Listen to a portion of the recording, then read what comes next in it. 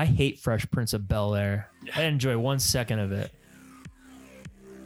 You know what? Fuck Bad Boys. I hate all of it. Fuck that, like the movie? Or are you Oh, I'm sorry. Yeah, the movie. I didn't clarify. Oh, okay. The movie. Oh, yeah, me too. What? That's what I meant.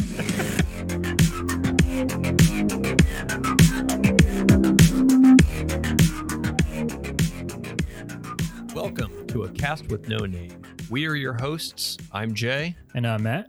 This is episode 2, Monday, April 4th, 2022. This episode, we will discuss recent events involving Bruce Willis and Jim Carrey, plus our feature discussion of our top 5 favorite film directors. But first, what's going on, Matt? Jay, Yes? this past week, we lived through something that just overtook the national conversation for whatever reason. And I think it was a great segue into the end of our last podcast where we just fumble-fucked our way through the sign-off and we said, I love you. And obviously, me and you were referencing a scene in Idiocracy where the character's going to Costco and the greeting is, "Welcome to Costco, I love you." Mm-hmm. And I feel like the country was overrun with morons this past week. I think we had a brief... this past week? That's fair. It's a fair point. But I feel like we entered the looking glass here this past week just how crazy something can just be blown out of proportion. Yeah. Well, there's nothing more important going on last week at all other than the slap of Will Smith. So, I mean, I think the world had to come to a halt. I'm glad Russia and Ukraine stopped doing whatever the hell that is they're doing to kind of dissect this information and kind of bring it and absorb it. World hunger stopped for a whole week. Well, Jay, were you expecting it to turn into a Challenger explosion moment or a 9/11 moment? Where were you? What were you doing at what moment? What were you doing when the slap happened? Yeah, I did not expect it to be that big of a deal as what it was. Oh my gosh. And I was tired of talking about it. I think by the time Wednesday or Tuesday rolled around, and just the fact that it is blown way out of proportion, which is interesting because why was it? Right. And I think that's more interesting to the reason why it was blown more out of proportion than actually what happened. Because when you boil it down, Will Smith smacked somebody out of just a wrong sense of judgment. And that's all it was.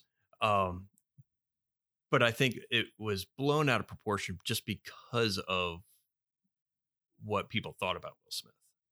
And, I'm not trying to prolong it. I instantly thought of Idiocracy. Like on Wednesday or Thursday, people were still talking about it. I just felt like I was in that movie for just like, what do we do? Well, I don't know. Why don't we water it? What, the stuff out of the toilet? Like that's That's great. That's exactly how I felt when people were talking, like connecting it with Trump and white supremacy. Somebody acted like an asshole. Yeah.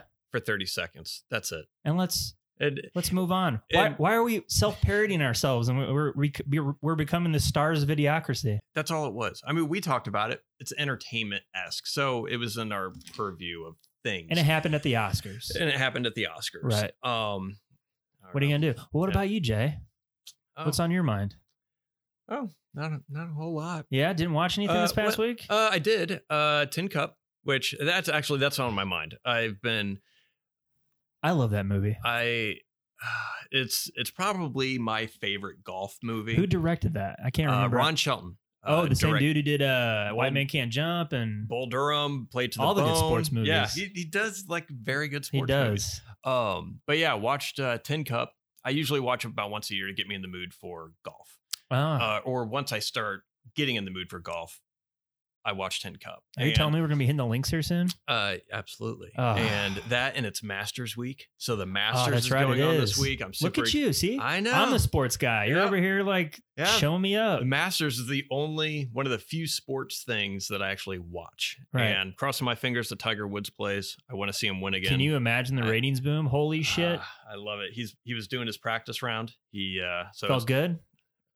His back didn't spasm. Looked good. He everyone that was there, the spectating, they were writing reports on it where he looked like he was doing the work. So I would totally watch. Yeah, I'm hoping he plays. Yeah. It's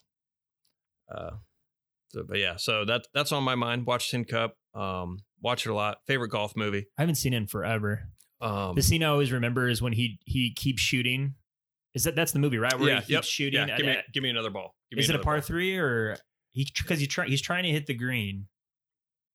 So it's a par 5 that that he's trying to hit, and he keeps throughout the tournament. He's always hitting it in the exact same spot. And the smart play is to lay up. Sure. And he's not doing it because he's a rebel. Yeah, all 4 days because he wants to go for it, and so all 4 days he keeps trying to hit it to the green. And but yeah, great movie. Probably one of my favorite. I rewatching it. It's probably one of my favorite Kevin Costner performances. I love him as an actor. I really love him as a director. He's not the best actor. He plays the same person. He doesn't have range, really, I would say. Yeah. Would you say he has range? No. Because that's okay. Yeah.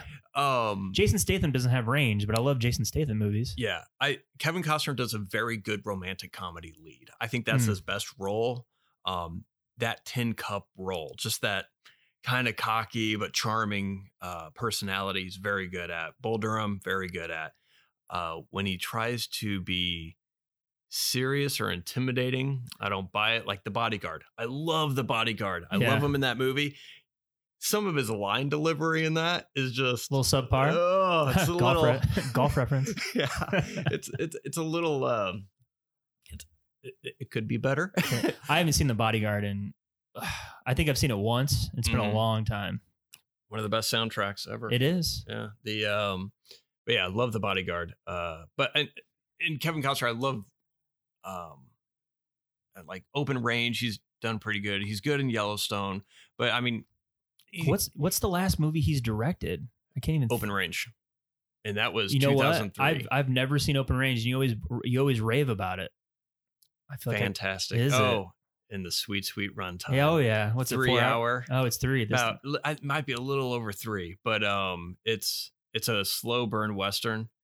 And we should do a podcast where I give you a movie that I've seen and I love that you haven't, and see what you think about it, and then vice versa. And then for you, Open Range, would that be the pick for me? Yeah, if you haven't seen it, never seen it. I wouldn't mind watching that again. Yeah. Okay, well, I'll think of something. Yeah. Anyway, sorry, I cut you off there. No. But yeah, so watch Tin Cup.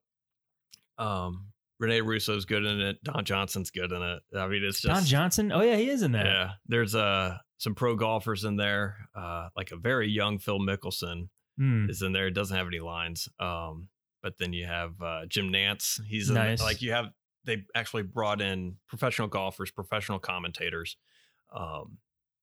Yeah, good. It's a fun movie. Cheech Marin's in it. He's great. Yeah. But yeah, love that movie. Yeah, it's like a warm blanket. Yeah. It's a feel-good movie. Yep. Cool. Yeah, well, I watched Death on the Nile, and I feel like Lawrence of Arabia spoiled it for me. How so? Because, Jay, we were talking about how like they never make movies like that anymore, and how you knew that it was on location, and you were there. You felt like you're in the desert, right? Death on the Nile gave me that opposite feeling. I knew it was green screen. It looked fake. In order for that movie like that to overcome something that glaring, the story has to be incredible. And the story, I'm sorry, was okay. You know, a typical whodunit. Death on the Nile is a sequel to Murder on the Orient Express, where and I love Kenneth Branagh. He's a great director, and he's the best part of the movie. But that's not really saying all that much. But again, it's single setting murder mystery. And it just took me out of it. I knew everything was green screened, everything. Like you couldn't, and I looked it up. The production budget on it was like $100 million. And I'm like, where did the money go on this thing? Actors. And they were okay. I mean, all right. Kenneth Branagh was the best actor by far. The rest of them were okay. And the story was okay.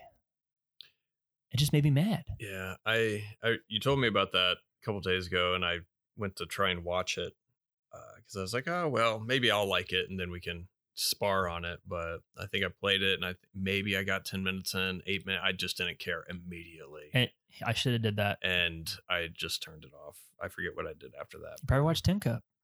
No, it wasn't that. I watched that during so I should have watched Tin Cup again. Damn it. That's all right. What are you going to do? Yeah.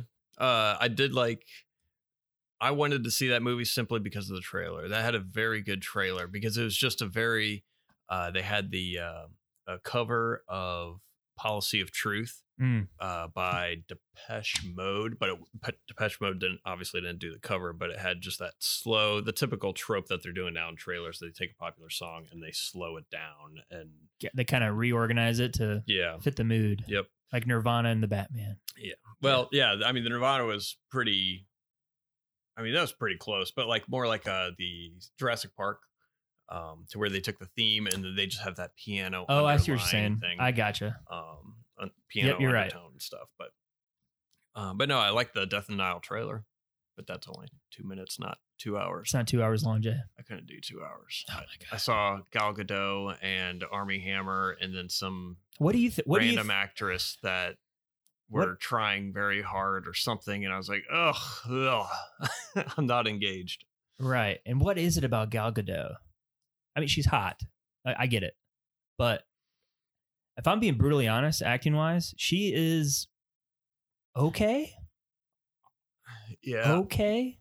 The only thing I've seen her in really has been Wonder Woman. Yeah. And I only saw the first Wonder Woman. And I thought she was good in that. Superhero movies are not exactly a premier piece that you would want to showcase acting range or skill. Yeah. You know what she reminds me of? Vin Diesel. Because I saw Red Notice with her and The Rock and Ryan Reynolds. Oh, yeah, I did see that. To me, Gal Gadot, I'm like, that's Wonder Woman. She's just playing Wonder Woman. Yeah. And Vin Diesel, I'm like, oh, he's playing Don. Mm-hmm. I'm Riddick. This is the Chronicles of Riddick. I'm like, no, you're Dom. You're Dom Toretto. Mm-hmm. You're playing Dom. You're always Dom. No. This is Riddick. I'm Riddick. I'm Xander Cage. Yeah, no, I'm Triple X. I'm like, no, you're Dom Toretto. You've always been Dom Toretto, and that's the only person you know how to play. Yeah, and I forgot I saw Red Notice. I mean, all three of them were playing themselves, but yeah, I mean, I really haven't seen anything that Gal Gadot has been in. I understand she's been in some of the Fast and Furious movies, or that's where she kind of became noticeable and got people notice her. Yeah. But yeah, I don't know. Well, I don't recommend Death on the Nile. It's not a very good movie. Okay. I would recommend Tin Cup.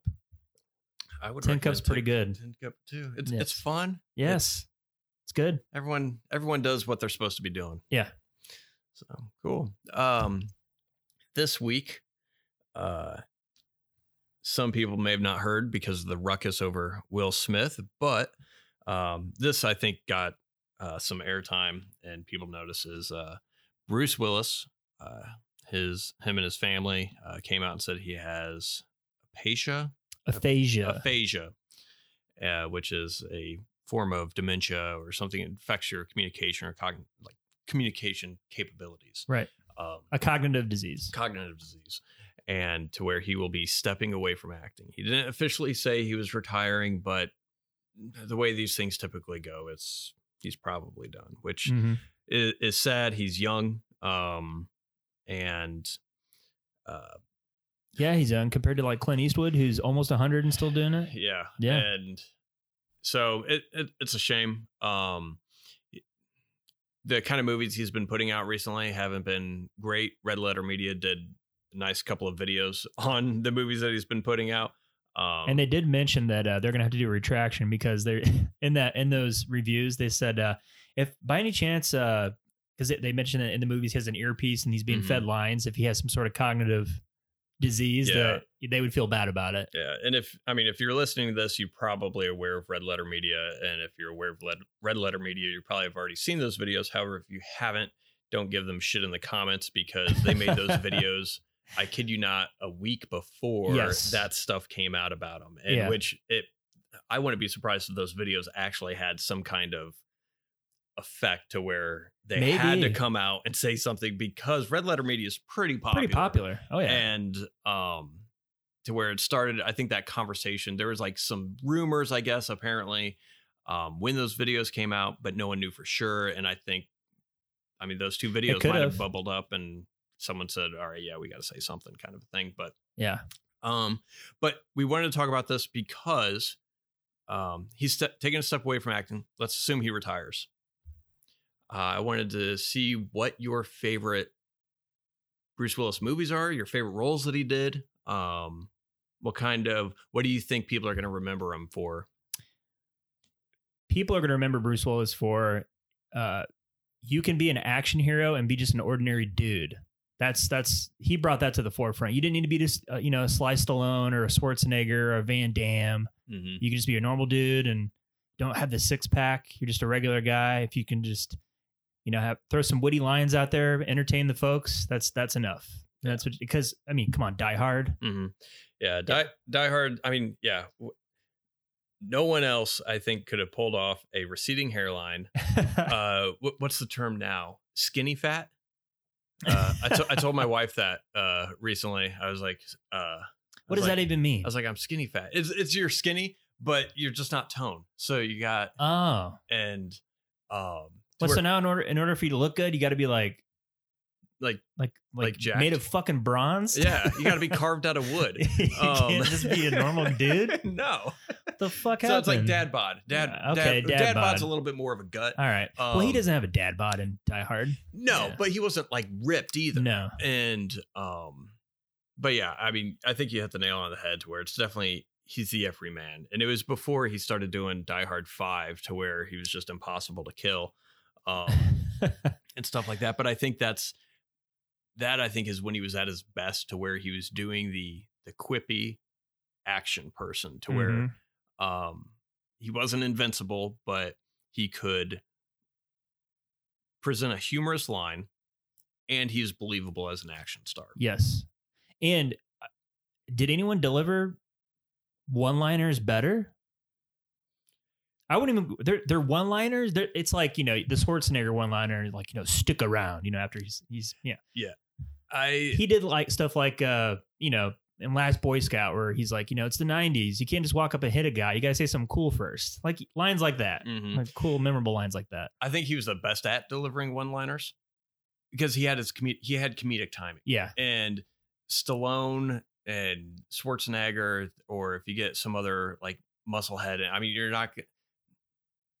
they're there to look intimidating, to where Bruce Willis came from comedy. He's a decent actor. Mm-hmm. He had that timing I think everyone else was missing. Yeah. He made it seem like those lines were impromptu, not scripted. Mm-hmm. Like he just thought of them. Yeah, he was very good at making it sound authentic. Yeah. And what I keep thinking, like one of my favorite roles he did was Die Hard with a Vengeance. More so, I think I like that more so than the original Die Hard. But the scene I keep thinking of is it cuts. They're in the park. They're trying to figure out the bottle puzzle, and something's happening. And then it cut like they come to the park. They see the suitcase with the bomb, and they're like, "Oh, okay. So we have a 3-gallon bucket and a 5-gallon bucket. We gotta make it so that's equal to like 2 gallons or whatever. 2.5 gallons or something. 4 gallons or something like that. And they're like, okay, all right. So they start working on it. Him and Samuel L. Jackson, and then it cuts away to something. And then it cuts back. And it's like right in the middle of their argument. You're like, you said you knew. You said you fucking knew. Yeah. It's that, just that natural ability to deliver that kind of line, and just the timing of that situation is, I mean, not everyone, that could easily came off as bitching or it was frustrating, but it was like a humorous frustration, to where you immediately saw yourself. You could picture something like that happening similar in your life. And but yeah, one of my favorite things that he is able to do is that comedy that not a lot of other action people can do. No, but he was also a very good actor, and like his dramatic roles, The Sixth Sense or Unbreakable. I think those so underrated, the performances in that. Like I think Unbreakable might be one of the greatest superhero movies of all time. I think so. It's probably in my top 5. Mm-hmm. I would say that, and it stems from Bruce Willis. He's so good in that movie, and I don't know if it was the idea or in M. Night Shyamalan's direction, but the movie was elevated because of Bruce Willis. I liked Unbreakable. His dramatic roles like that, at first I enjoyed them. When he got older, like you could look up interviews with him being interviewed by the press or doing press runs and stuff like that for movies, to where he kind of has that like uninterested feel. Now I think he's bringing more to it in those movies, especially in Sixth Sense and Unbreakable, than just the I don't care vibe. For me, I mean, his dramatic stuff was fine sometimes. I liked better 12 Monkeys. I liked it better than that, and I liked 16 Blocks better. I've seen that one time.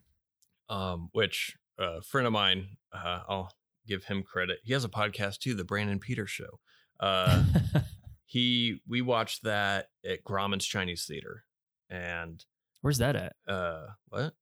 Really? Oh, you mean in Hollywood. LA? Yeah. Oh, in Hollywood. Yeah. Oh, I thought you were referencing some sort of like Chinese theater. I have no idea about it. I went out and visited him. It was like shortly in college, and we had the option to go see Doom or 16 Blocks. And wait, Dune? Doom. Oh. Doom. Yeah, the blockbuster with Carl Urban and The Rock. So we decided to go see 16 Blocks, directed by Richard Donner. And he's like, you know what? They could have changed his name to John McClane, and that would have been the best wrap up to a Die Hard movie. Yeah. Or a Die Hard franchise. And since he said that, every time I watch that movie, I'm like, God, that's so spot on. That is so correct. Yeah. And Mos Def is in it.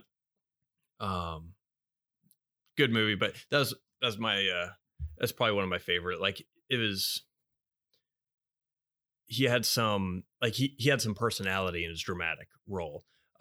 He wasn't quippy in that. It was just more of a serious, like an exhausted person kind of, but I didn't feel like he was as bored. I felt like he was bringing something a little bit more so than what he did in Unbreakable or Sixth Sense, which is usually like all right, well, let's go over here now kind of a thing, like very mild-mannered, stoic.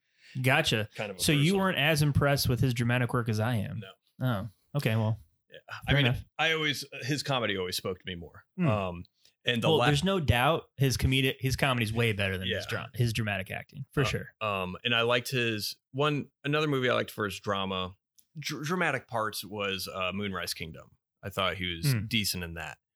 Some of his line delivery, he mentioned, I forget what the line is, but the kid asks him, he's like, oh, what happened to your wife or whatever? Like, oh, she didn't love me anymore, or something. Like he delivered some kind of line, you actually believed it or whatever. But yeah, usually I wasn't that impressed by his dramatic acting that much. Oh, Pulp Fiction too. He's good in that. Mm-hmm. Yeah. Yeah, I guess that would be considered. He's not really funny in it. No. Yeah, he was just kind of like a normal. Yeah. Well, very normal guy. He did change what you thought of action heroes. No doubt about it. Mm-hmm. No doubt about it. And man, are they entertaining. All the Die Hards, well, not all of them, but A Good Day to Die Hard. Did you ever see that one? Yeah. Wait, Good Day to is that the... It's the fifth one. The Russia one? I went 30 minutes in and I turned it off. Yeah. I couldn't do it. I watched it in theaters. So, I've never walked out of a theater. You were close to it? No, not in that movie. But I just never walked out of a movie in theater. So I saw it in theater, so I didn't leave. Gotcha. I didn't turn off. You've never walked out of a... No. Never? No. Wow. Because fuck them. That's why. Because fuck... I'm going to sit there and watch their piece of shit. No, joke's on them. They got my money and my time. Yes. That's right. Last Airbender. Yep. I walked out. You walked out? Couldn't do it. Yeah. That's the only time I can think of right. Yeah. Last night. I felt like my soul left my body, Jay. Mm-hmm. Couldn't do it. Yeah, see, I just get pissed. So I'll just sit there and I'll stew, and then it'll just get worse. Then your poor sister has to listen to me. Yeah, great. She has to, oh God. Got to make him a bottle when I get home. Yeah. Rub his feet so he just doesn't. And tuck him in at night. Yeah. Poor baby. But that doesn't happen too often. Yeah. I think the last movie that happened was Spectre. And I was just mad? Yeah. Really? So mad. That's interesting. It wasn't that bad. They ripped off the twist of the story. They ripped off of Austin Powers with Blofeld being his brother. Oh, it's just, I don't know. The mid 2000s or the 2010s just had this horrible cliche of, let's take this giant world that we have and shrink it down to only being taken into account a select group of people. So you had, and all movies suffered from that. So you had James Bond did it with, Blofeld, let's make him his brother. That's interesting. No, it's not. It's lazy. It's lazy writing is what it is. And it doesn't make sense. Like, really? Like, what are the odds? That's a like, good kind point. of a thing. And why can't it just be like, what's more scary? Like, oh, it's my brother, or, oh, it's just a random person that you have no idea who they are. You're right. I mean, one of the best villains of the past 15 years was Heath Ledger's Joker. Didn't know anything about him. Right. And you still don't. Yeah, you still don't. Yeah. You don't need to. It's just a random person. Mm-hmm. But they did the same thing with the Amazing Spider-Man. They made the whole thing to where, instead of Peter just being bit by a spider, it's, well, his father was a scientist and was working, and Peter's DNA just is the only one that could have worked with the bite or the spider and all. No, it's crap. It's crap. It's not. It's forcing connections. It's not elevating trying the story. to make it sound mysterious and everything. No, just leave it. You don't have to connect all the dots. Yeah. Right. It's not a mystery. It's like it was an accident that happened. And that's part of the charm of Spider-Man. It's where anybody could be Spider-Man because it was an accident. Not, well, if your father's a scientist and is working on a radioactive spider, and then it just takes part of your DNA and he builds that part of the. That doesn't even make sense. It I think kills about it. Yeah, it sucks. Doesn't even make sense. It sucks because Harry Potter, huge success. Yeah. Because anybody could be a wizard. That was what kids were drawn to when they read the books and they watched the movies. Like, oh, he didn't even know that he could be a wizard. Mm-hmm. Anybody could fill in there. Neo in the Matrix, anybody could be the one. Mm-hmm. It's getting that audience buy-in or being able to see yourself as the inserting yourself into the story. Yeah. Exactly. And shrinking the story like that is it's lazy. It doesn't make it more interesting. It's very soap opera-y. It is. It's like Young and the Restless. Yeah. What are we talking about? I don't. Bruce Willis? Oh yeah. The hell did we get the squirrel? Oh yeah. But yeah, so I've never walked out of a movie theater. I just sit and stew. But yeah, I didn't like Spectre. I liked it 1 degree more after No Time to Die. But anyways, back to Bruce Willis. But no, I liked his. I think I have Fifth Element. I think is probably one of his. That is so over the top. It is, but it's good. Yeah, it's very imaginative. It's fun. Yes, you can tell he's having fun with it. And I mean, Fifth Element is not. I don't think it's his best performance. I think it's probably one of his better movies. But Luc Besson and Chris Tucker and all those. Yeah. That was definitely a combined effort. I remember seeing the trailer of that and just thinking, what the hell? This looks awesome. Now the effects are a little dated, but it reminded me of Blade Runner. First time I saw Blade Runner, the trailer of Blade Runner. And then Fifth Element comes up, and I'm like, wow, what a trailer. I want to see it right away. Yeah. And yeah, when it came out, I just wasn't expecting it to be so goofy.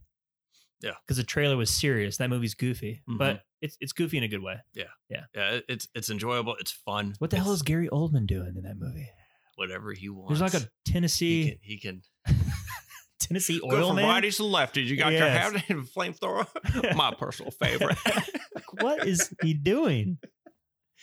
He's got like a plastic, like I don't even know what the hell. Yeah, plastic thing over his. Is like holding his to wig hold his on. part. I don't know. So good. Multi-pass. That's what that was the movie I first realized that the trope of Luc Besson having some girl in a lingerie shooting something.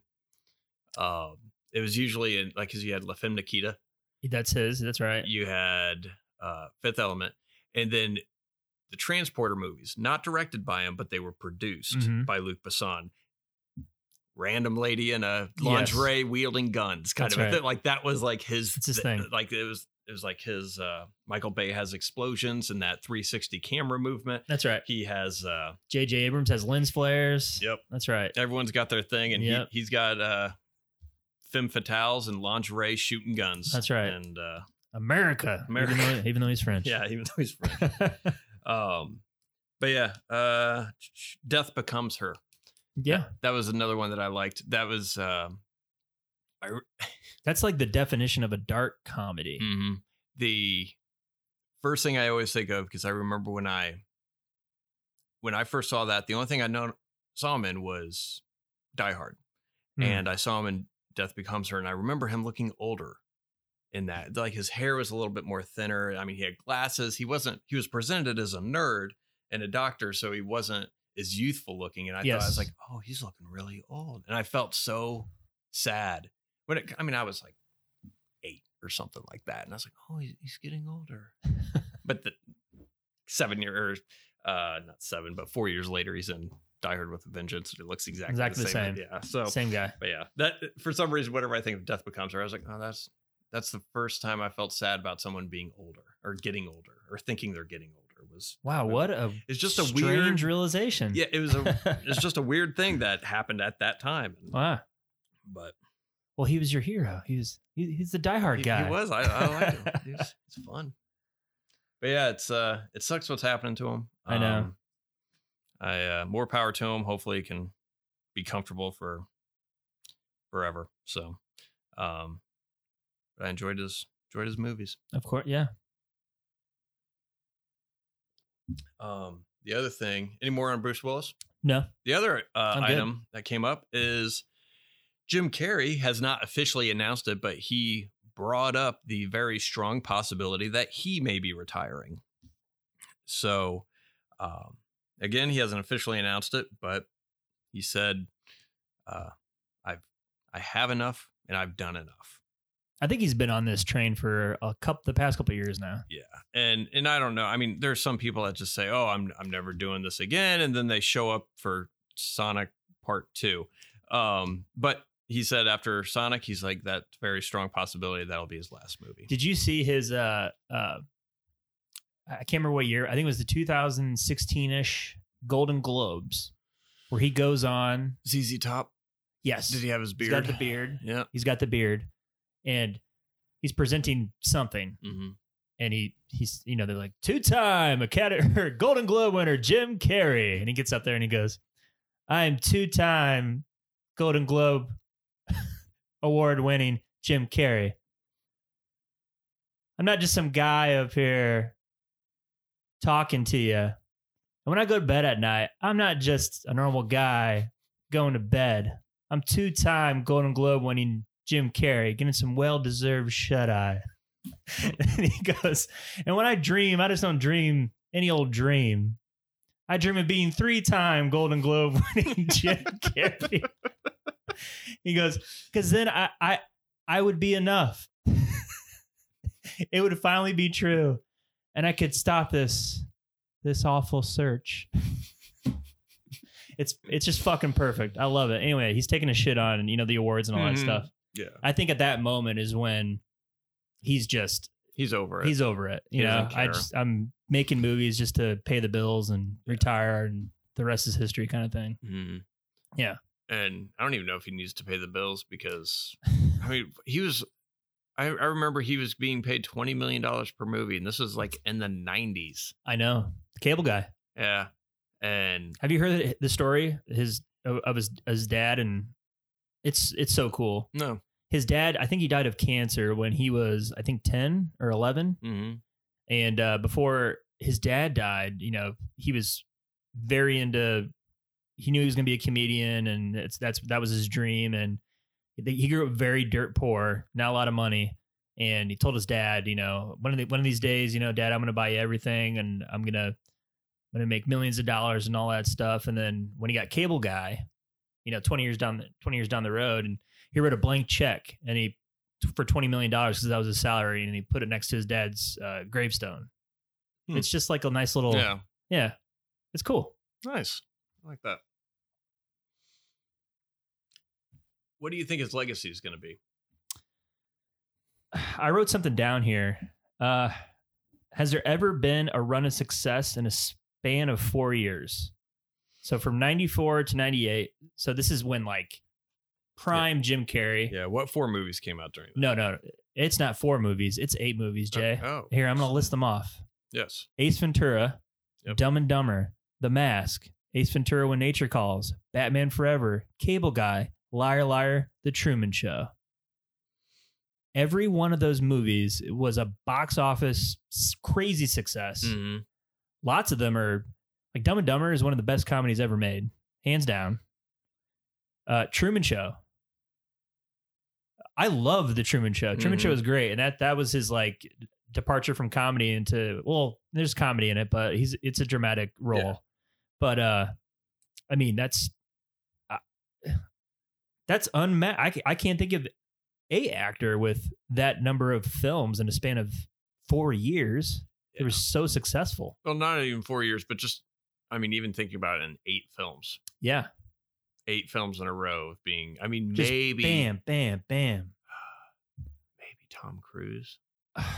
I'm trying to think You're of throwing a Days star. of Thunder. I mean, what was that stupid Ron Howard movie he made where they're Irish and they don't even have Irish accents? Remember that? That movie's not stupid. Oh my gosh. That movie is. I love that movie. Do you really? I do. I can't get past the Irish accents. Come on. All the accents suck, but we have to go get the potatoes. Hurry up. Land. Get the misses. It's like so bad. I have just now a better Irish accent than Tom Cruise did in that movie. But I like that movie. It's a childhood thing. I watched that so many times when I was younger. I like the journey of it. Gotcha. It was what's the movie called? I can't even. Far and Away. Far and Away. Okay. Yeah. I enjoy it. I'm shitting on your childhood. No, I'm so sorry. No, don't feel sorry. I'm not apologizing for liking it. I like that movie. I watched it, I think, a couple of years ago with your sister because she hadn't seen it. I don't think she had seen it before. But no, that's a fair point. Tom Cruise, I mean, yeah, he had a run. Yeah, but I mean, but there was some stinkers in there. Yeah, and I mean, Eddie Murphy had a pretty good run of things, but I don't think it was as strong as what Jim. Yeah. I mean, Jim Carrey was the funniest person in the 90s. I don't think there was anyone. I mean, you had David Spade and Chris Farley in the 90s. I mean, and Tommy Boy and Black Sheep are great, but it wasn't as popular as that, especially for people our age during that time. There's no doubt that Jim Carrey was the top star, I would argue. Mm-hmm. You could argue between him and Will Smith maybe as being like the top, because Will Smith had that run of Independence Day, Men in Black, Enemy of the State, just hit after hit after hit. Yeah. And Bad Boys, duh. Yeah. But no, Jim Carrey, everything, just one after another. And I think after Truman Show, he made, Man on the Moon. By the way, The Majestic. The Majestic. Which I like The Majestic. I saw that and I was like, oh, that's a good little movie. Yeah. I like that. Oh, Frank Darabont, by the way, who directed the best movie ever made in Shawshank Redemption. It's a pretty good movie. I don't think it's his best movie, but a pretty good movie. And then How the Grinch Stole Christmas. I mean, just massive hit at Bruce Almighty. Yeah, I have. I'll go into the ones I like most, but I mean, do you think? And I asked you this before. Do you think he's going to? Do you think people will look back 30 years from now and be like, Jim Carrey, one of the best, funniest people? I think so. But I get where you're going here, and I'll let you talk it up. But I think he made his impact on comedy. Okay. There's no doubt. I mean, comedy's hard just by itself, and comedy is hard for it to remain timeless. Mm-hmm. To where there's some Jerry Lewis movies, like some of the icons of comedy that everyone's like, oh, Jerry Lewis, and then you have Gene Wilder. You have, I mean, comedy gets dated very easily. A few comedies can remain timeless. Mm-hmm. I don't know. I think Dumb and Dumber may be one of those movies that can be timeless. I don't know if it is timeless or if it's because we watched it so many times when we were younger. Ace Ventura, When Nature Calls, at least I tried watching that. I couldn't do it. Couldn't even finish it. I was just like, So it feels dated to me. It was such over the top comedy, like very, very performance. I'm goofy. Yep. Style of comedy. The scene with the rhino, though, where he gives, I can't not cry laughing. It's so good, Jay. That is pretty good. That is good. That's timeless. There you go.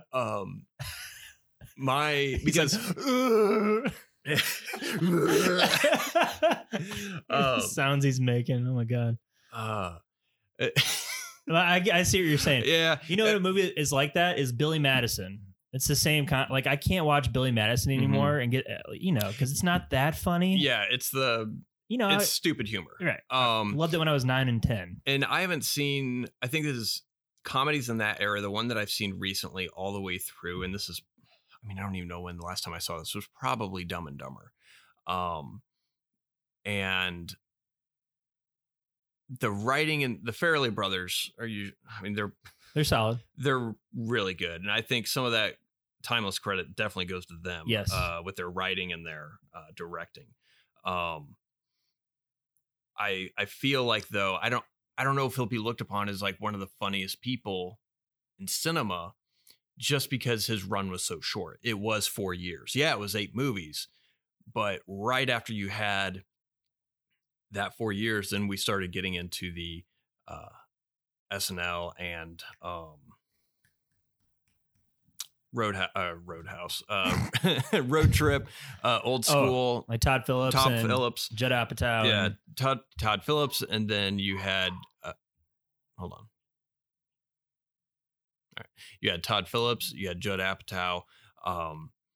So you went from kind of like Men Behaving Badly style of comedy with Todd Phillips and Old School and The Hangover, and then that slowly went into the Judd Apatow, which is more improv based and stuff like that, which I don't think those are going to hold up as well either. But comedy moves so fast. It does. And what he was so popular in such a short amount of time, I feel like it's going to end up being like a time capsule.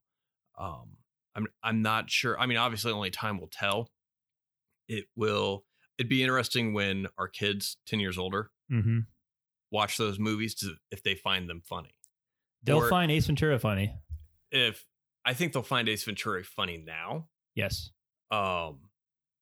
It is very over the top animated humor. So I think children would easily laugh at that, not knowing what anything is meaning, but he's talking out of his butt and he's doing funny movements, and that's just funny to little kids. Now, when they're teenagers, are they still going to find that funny, or is it going to feel dated? Is it going to feel like, what the heck is? Because I've seen some Jerry Lewis stuff don't think it picks up on the. I've seen some Jerry Lewis stuff. God damn. Hold on. Are we done? We up to date? Christ. I've seen some Jerry Lewis stuff that I'm just like, all like right. The Nutty Professor. Yeah, it's a little dated. Yeah, and to where, or like the Three Stooges, like who's going in and watch? I can't wait to. I'm gonna pop in the Three Stooges and chuckle it up for a couple of hours. I think it'll end up being that's what we liked when we were kids, because I remember when we were that age in the 90s, I would say, oh, Jim Carrey's so funny, and I'd show my dad, like, oh, he's so funny watching it, and didn't even laugh. Didn't laugh once. And he just thought he was stupid. And that's the way I can totally see your dad. Yeah. He's that's stupid. Yeah. Looks like an asshole. But so, I mean, that's what I'm afraid of. But I mean, having said that, I think Me, Myself, My Irene, I think that's probably my favorite movie that he did. It's pretty good. Because his over the top comedic style, like that's a movie I can see watching over and over again. I mean, again, I think that was a Farrelly Brothers again. And yeah, but just his switching between personalities and how different those two personalities are. It gets me every time when he's like looking at that kid, and he's like, the fuck you looking at, Four Eyes? And he like stands like, the kid drops his drink. I think Liar Liar's time was though. It's such a good concept for a movie. It's so simple. And the situations that, I wish my dad couldn't lie for 24 hours. Mm-hmm. And he's a lawyer. Yeah, that is more of a toned down. Yeah. He's not as over the top. And I mean, yeah, it's a role for Jim Carrey, but he's not Ace Ventura in that movie. Correct. At all. Yeah, no, I like that. Yeah. Me, Myself, I'm sorry, I got wait. This Let's talk about Me, Myself, and Irene some more. I like has one of my favorite lines.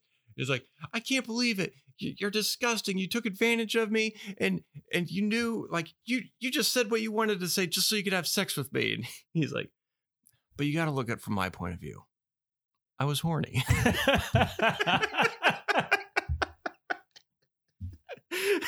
I about to spit out my drink the first time I heard that, and I love that movie so much. But no, I mean that movie, Bruce Almighty, is another one.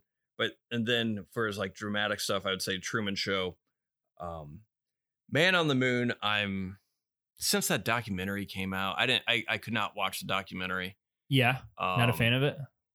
Yeah, if that was Jim Carrey's way of a joke, like, oh, I'm going to be so pretentious in this, so method.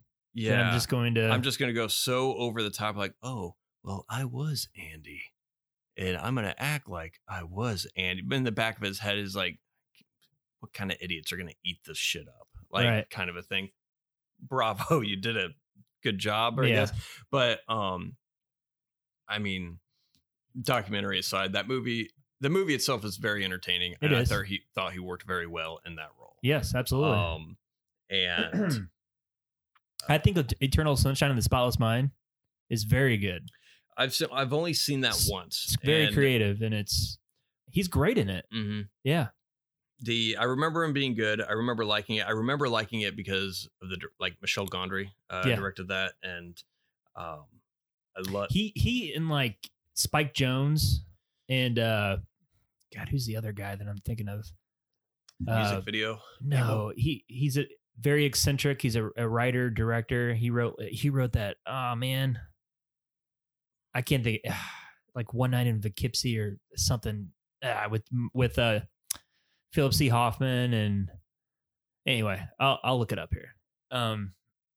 But yeah, Michel Gondry and Spike Jonze, they're like, to me, they're like interchangeable almost, like their movie styles. Like being John Malkovich reminds me of Eternal Sunshine of the Spotless Mind. Mm-hmm. Adaption reminds me of that. Yeah. And it might have been just the times too, because there's a lot of movies that came out. I mean, they all came out around the same kind of same time period.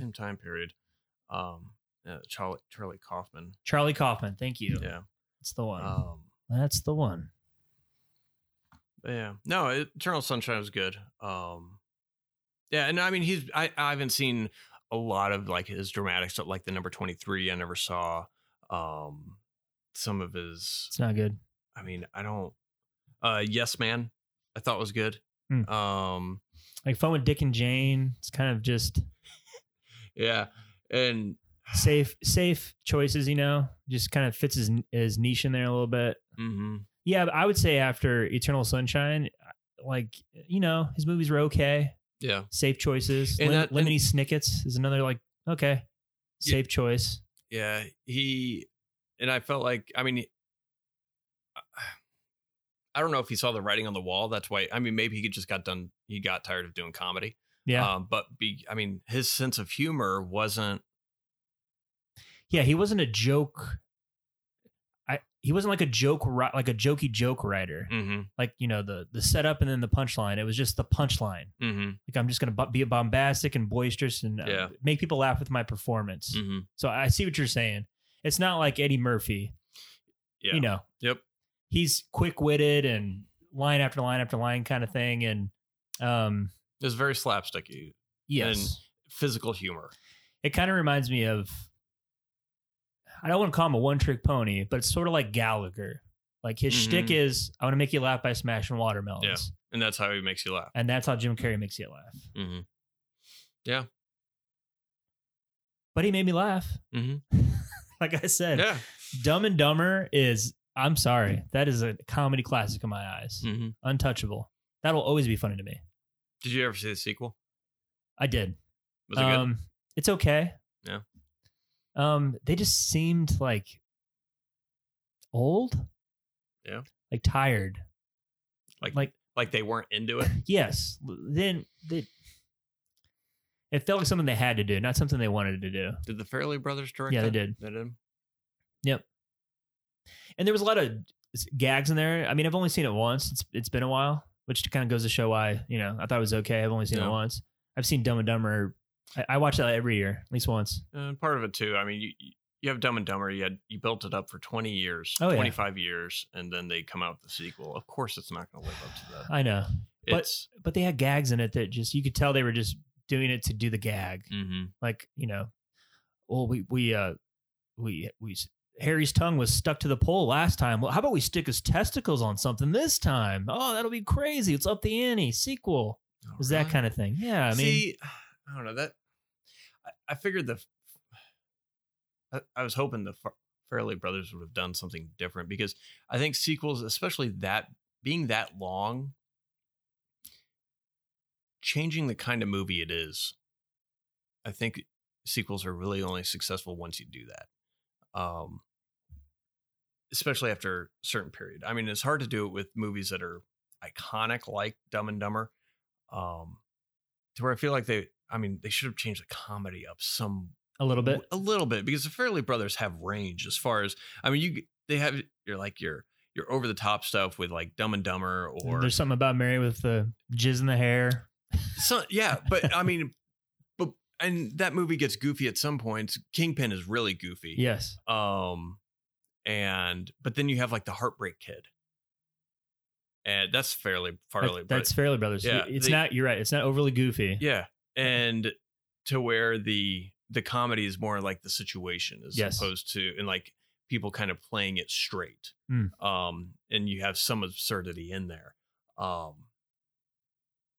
I was surprised that, they just didn't want to kind of create a different kind of movie. And what I'm thinking of is like, you have Alien, and great horror film, but the sequel is an action movie. Mm-hmm.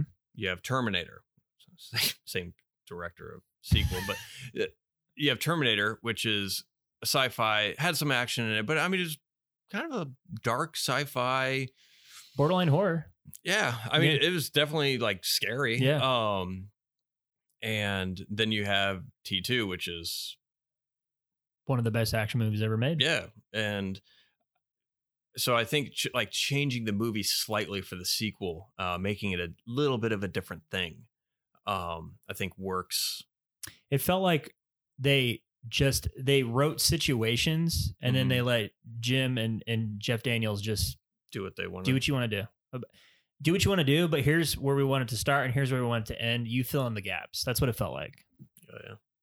I barely remember what the story is about, Jay. That's how memorable it is. Yeah. Oh. Yeah. Well, one thing I wanted to bring up, since we're talking about Jim Carrey. So Robin Williams, Jim Carrey, Adam Sandler especially with Uncut Gems that came out a couple years ago. Mm-hmm. I wanted to pose this question to you because I think it's interesting conversation, Jay. Is it easier for comedians to do drama than vice versa? Yes. Not a ton of Leo DiCaprio or Brad Pitt starring in Ace Ventura nowadays. Yeah.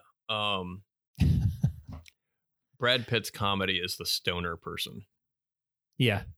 But no, I think it's easier for, I definitely think it's easier for comedians to do drama than vice versa. Why is that? I think it's timing. And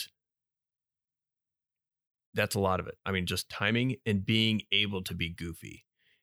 The problem, and I don't know, I'm not an actor, but it's maybe dramatic actors think too highly of themselves to where they take themselves too seriously.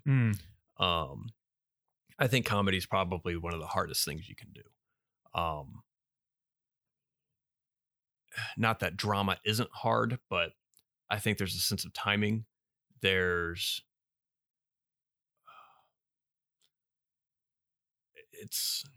you need the quickness, right? And it's hard to master that. And I think a lot of comedians are so great is because they've experienced some sort of like, I don't know, not that every comedian's life is traumatic or whatever, but they've experienced something in their life that is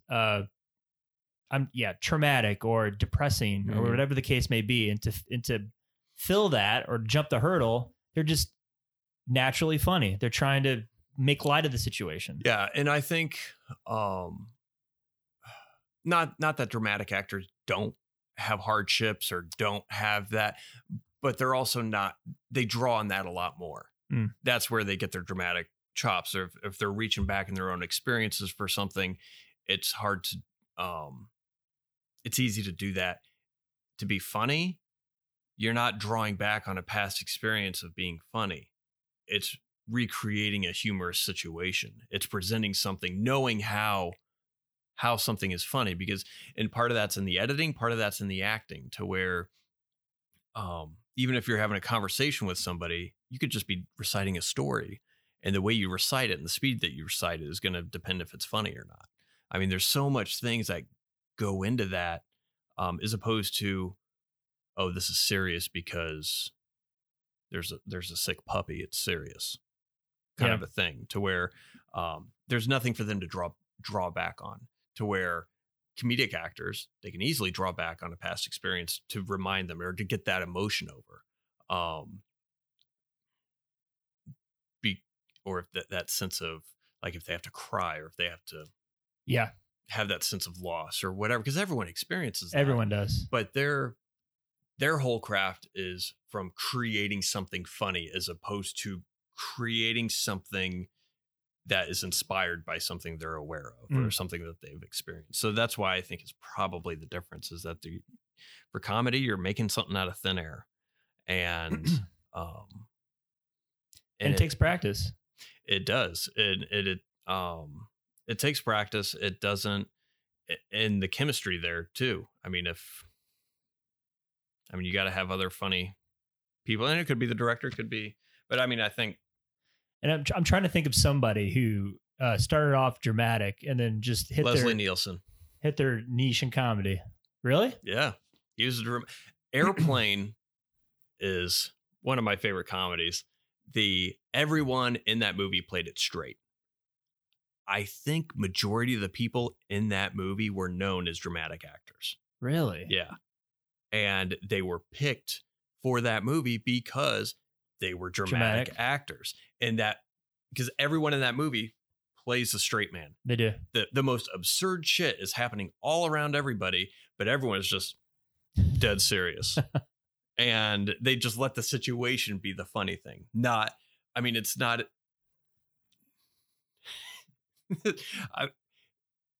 but Leslie Nielsen, I think this is the first one that comes to my mind because he was, I forget what TV show he was on, but he was just known as a dramatic actor. And then after Airplane, I think he was doing comedy. I think there's some actors that are started off strictly drama. Now they're not really comedic actors, but they're very funny in their movies. Mm-hmm. Like right off the top of my head, Robert Downey Jr. He was on SNL. I know he was, but when I was introduced with Robert Downey Jr., it's like star of Chaplin and U.S. Marshals. He's in these dramatic movies. Doesn't really touch comedy. Now he's, I mean, in the MCU as Iron Man, it's not a comedic role, but he's funny in it. Another name, Chris Hemsworth. I never thought that Chris Hemsworth was going to be like a comedic star, but he's very funny in his roles in his movies. Channing Tatum. He started off as like the everyday romantic lead in rom-coms or what have you, and now he's starring with Sandra Bullock in the latest. It's a strictly comedic role. Yeah, and he may have always been funny too, but in some of the, I mean, I think some people are just funny. That's right. That's my point. Maybe it's just natural. Yeah. You have to be natural at it. And because Channing Tatum, I think has probably always been funny. Probably. And what was it, Step Up or something? I mean, it wasn't like he was a fuckboy on Step Up. It was a Coach Carter. Like that was his name, fuckboy. But I think boyfriend, fuckboy. Yeah, I think part of that is just having to be, I mean, just always being funny. Sorry. No, I'm just thinking someone's writing the script and fuckboy comes in. Yeah. He steals the ball and doesn't listen to Coach Carter and he gets to run laps. Fuckboy comes in and starts doing the worm. Oh boy. But no, yeah, I mean, maybe they're just born with it. Maybe it just comes more naturally to some people. Yeah. Yeah. I mean, time will tell. I think you bring up a good point though. I don't think he could go by the way of like Jerry Lewis and Three Stooges where his comedy doesn't really age all that well. I think there'd be some exceptions to that, like Dumb and Dumber. I think that's always going to be funny, regardless of the generation. Liar, Liar. Yeah, I mean his lower key movies, like Ace Ventura, is going to be tough to. It'll always be funny to like 7 and 8 year olds because he's talking out of his butt on one of them. Yeah, it's very. It's very childish. It is, but sure. And it's weird too because it's not that movie is not made for kids. It's definitely not.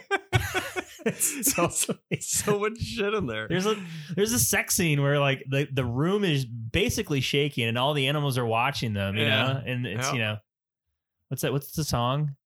The Awimoe, in the jungle. In the jungle. Yeah. That's playing in the background. And then the Finkel is Einhorn. Einhorn is Finkel. Come on, that's funny. That's good. Your gun is digging into my hip. Oh God. Hey Ace, you got more of that gum? Why don't you mind your goddamn business, Dan?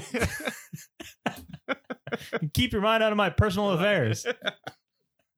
Weird guy, Ace. Ventura. Yes, Satan. I'm sorry, sir. I thought you were someone else. See, we still like it. We're reciting the whole damn movie.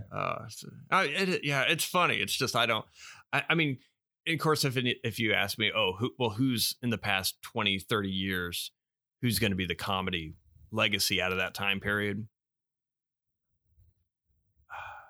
I mean, Jim Carrey would definitely be in there. Yeah, he'd have to be. Him, Chris Farley, and David Spade, especially those two as a pair. Yep. Adam Sandler came out with like The Water Boy and Billy Madison and John Happy Candy. Gilmore. I mean, Will Ferrell. Man, we could do a whole podcast about John Candy. I love John Candy. Yeah, he was what a treasure. Do a whole podcast on comedians that came from Second City. I know. But yeah, no, it's I mean, if he retires, great run. What do you think his best movie is? He retires. Ooh. Do best comedy, best. Okay. No, actually, no. Best movie. His best movie. Yeah, his best performance. Because I don't pick the best movie he was in. Pick the best performance he had in a movie. Truman Show. Okay. Yep. Yeah, I'd probably have to. Yeah. Yeah. Yeah. He's funny in it. Yeah. He's got some dramatic chops there. I can see that. Yeah. I will agree. I don't want to, but I will. All right. Well, we're about an hour into this podcast. Are we? Yeah. What we just talk about? I forget. Here, let's start at the beginning. All right. You want to do Welcome. All right. Okay. Top 5 favorite bed. Jesus.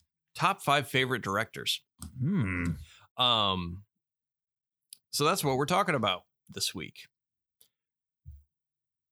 That's our feature. Yeah, this is our feature segment. That's what me and you spent our last week diving into. Yeah, our top 5 favorite directors. There's so many to choose from, Jay. There are. I had a tougher time coming up with Let's talk about Let's talk about the tough time that we had picking these, because I got to tell you, I spent way too much time thinking about this. I did too. And I was talking about it with my wife. And you talked about it with Christy? Yeah, I was like, I love it. I was like, what do I do? Because I had 2 right off the bat that I knew were going to be on the list. Right. And those were the easiest.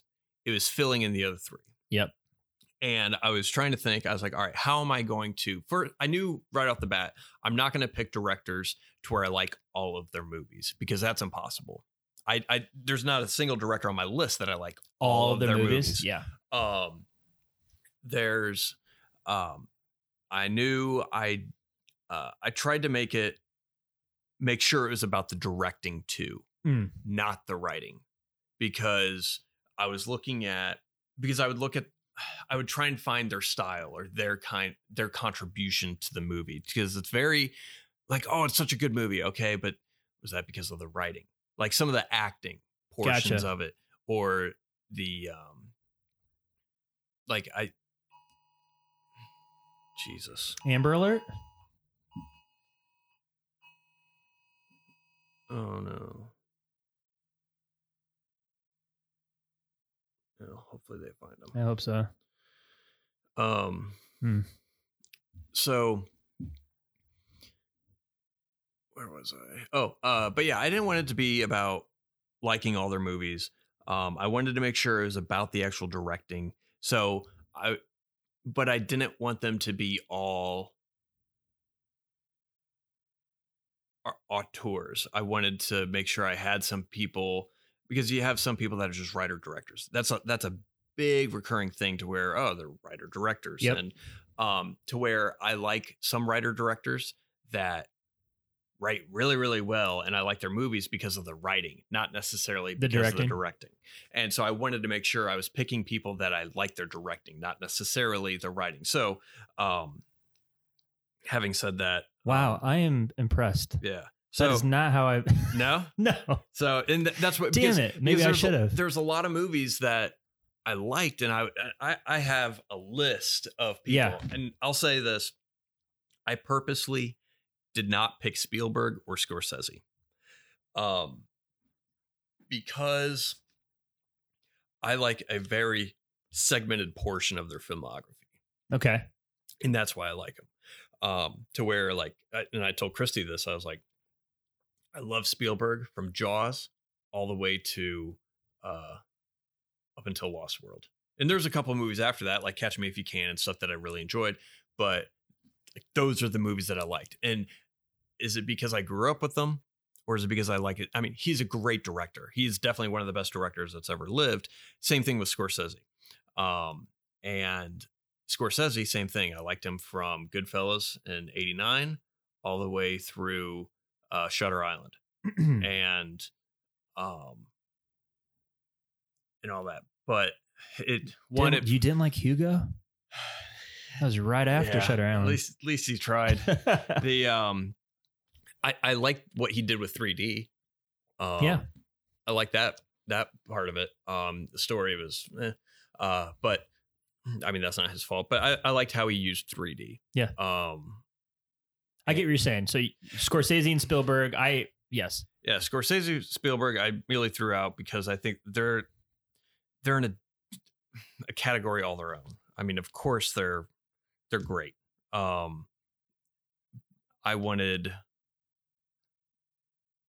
You want to make the conversation more lively. Well, that and like, I don't know. I mean, if we go into Spielberg, I'd rather talk about individual movies, not just him overall as a director. Yeah, okay. as a director. But I had some honorable mentions. I'll touch on those really quick, and then I'll throw it over to you. You can talk about how you picked it. But some honorable mentions. Rob Reiner.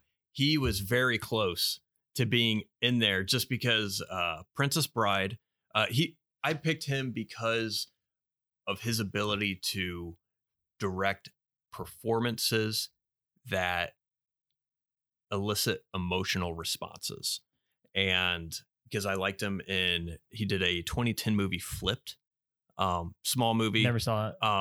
Pretty good. It's got the father from Frasier in there. The kids are whatever.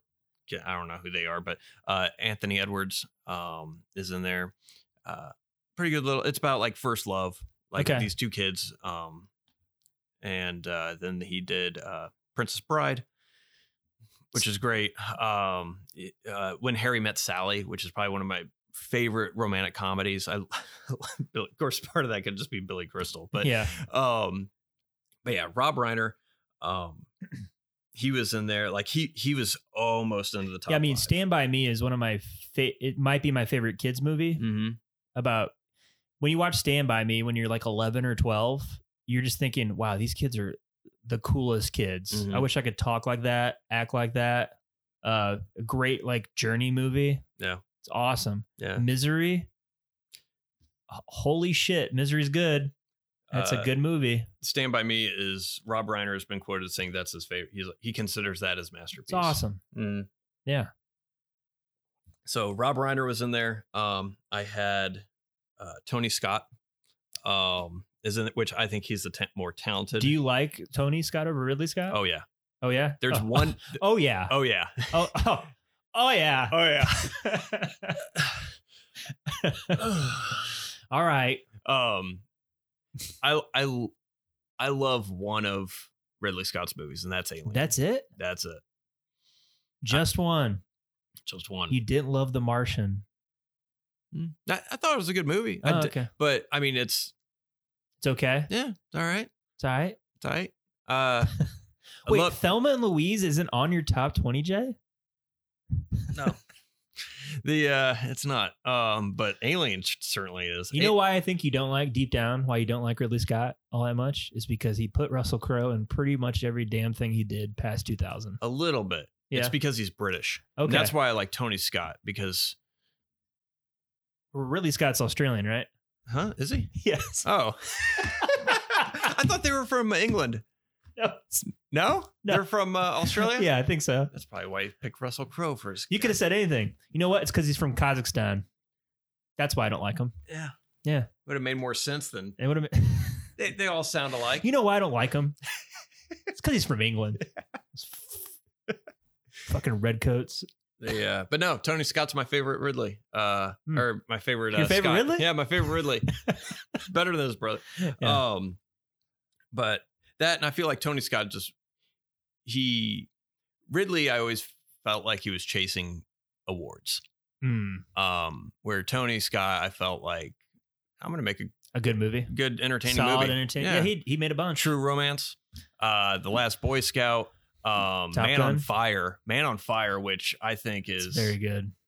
Which in the 2000s too, he went into this weird like neon filter, like super hyper cuts and stuff like that. At least he was playing with, like he was changing it, experimenting a little bit. Yeah, because that and Deja Vu and Domino are like the same sort of techniques to tell those stories. Yeah, but Mike Nichols was in there. He directed The Graduate, which is one of my favorite movies. Probably one of the best edited movies, I feel like.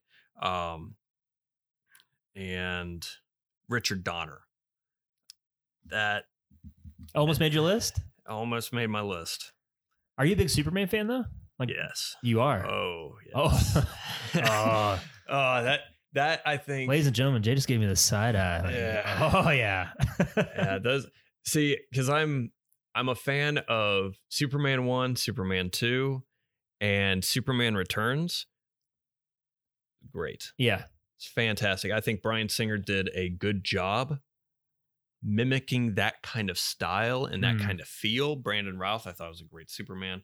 But yeah, no, I think Superman 1 and 2 is great. That was one of the first movies I showed my oldest, and she loved it. Really? Yeah. She's like, I want to watch Superman again. No shit. Yeah. I mean, she didn't sit and watch the whole thing, but she was halfway attentive. Yes. But yeah, I like Superman, which we could do a whole thing on that. I haven't seen those in forever. So good. It's been forever. I mean, it's just. But Richard Donner is awesome. Yeah, I mean, Goonies. You had Goonies, 16 Blocks with Bruce Willis. You had the Lethal Weapon movies. You had, he did Maverick, one of my favorite comedies with Mel Gibson, Jodie Foster, and James Garner. Yeah. I watched the crap out of that movie when I was a kid. Love Maverick. He did. He had some humor chops. He's just a. But did he do The I think so. I think he did The Omen, the original one. That's good. I haven't seen it. I know you're not a big horror fan, but it's good. Gregory Peck's in there.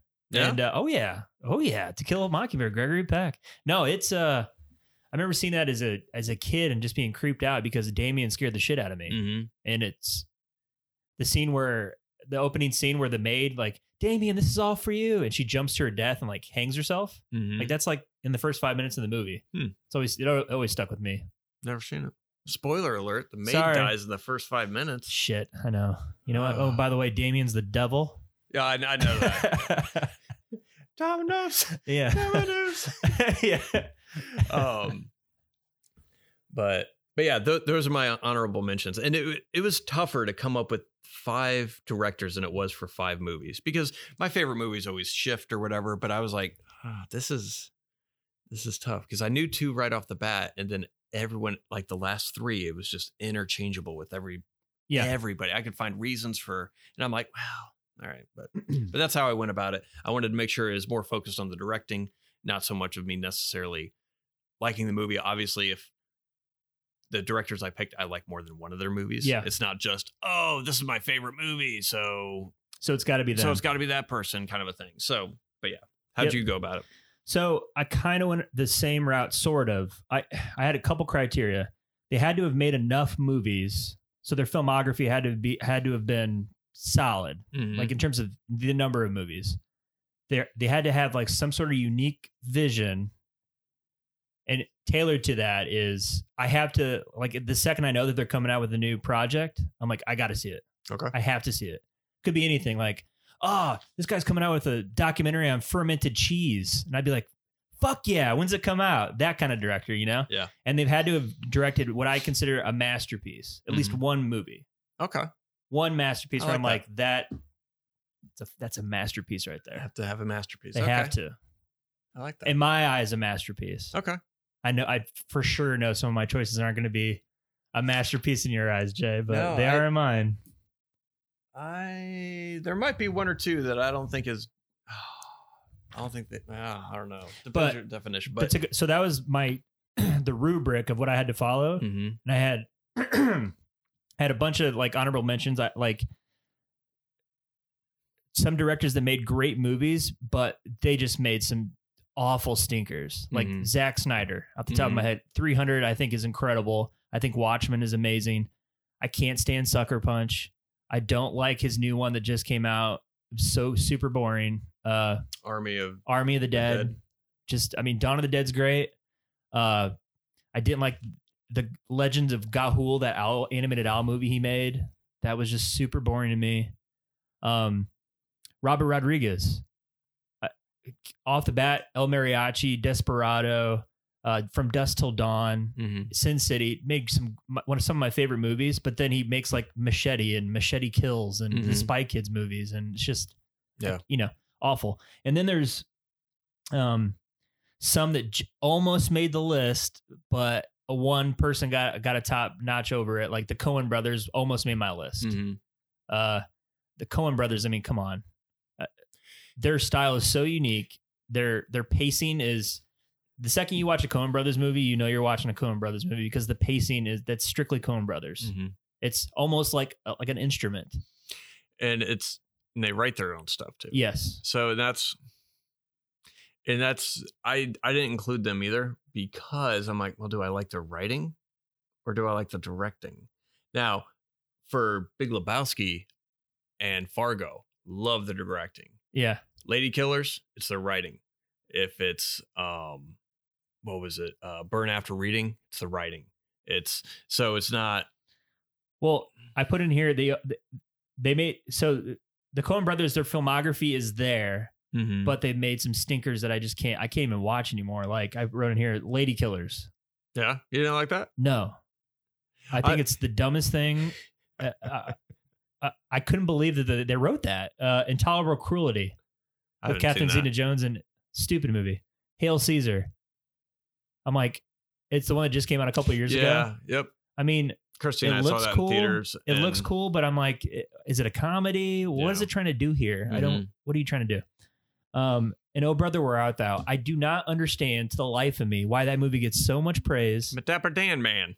It drives me insane. Even the music's okay.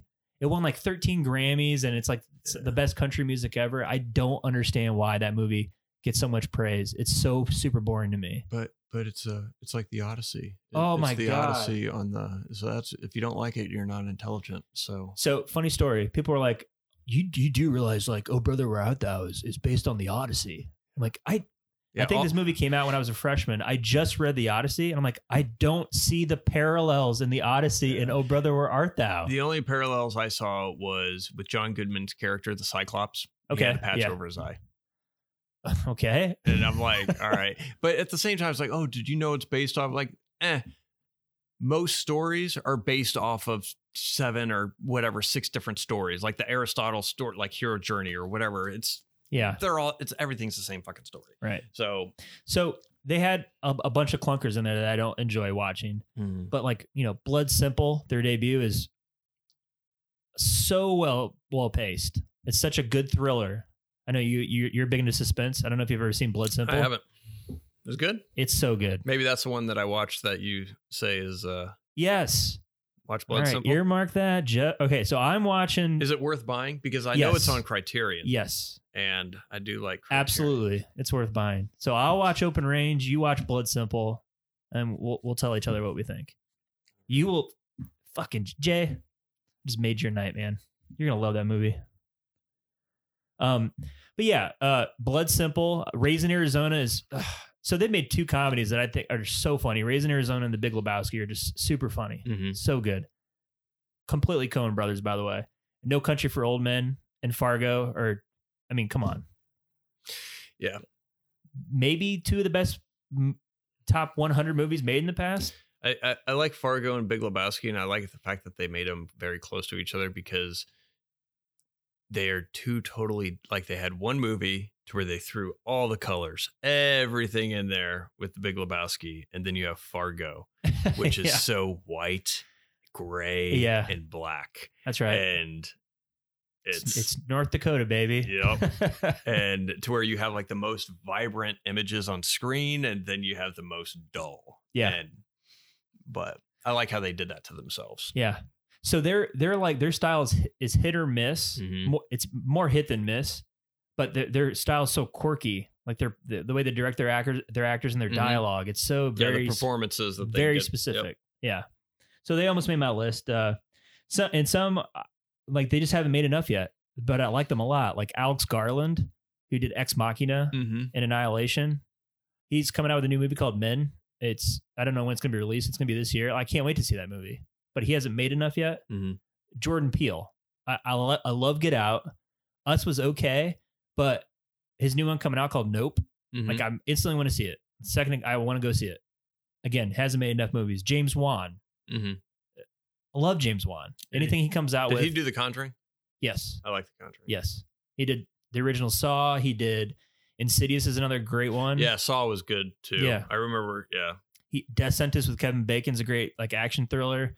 Dead Silence is underrated, I think. He did the new Aquaman. He did Furious 7. So he's done, middling popcorn entertainment. But the new one he did, Malignant, which is batshit crazy. I don't know if you've seen it. Mm-mm. It's crazy.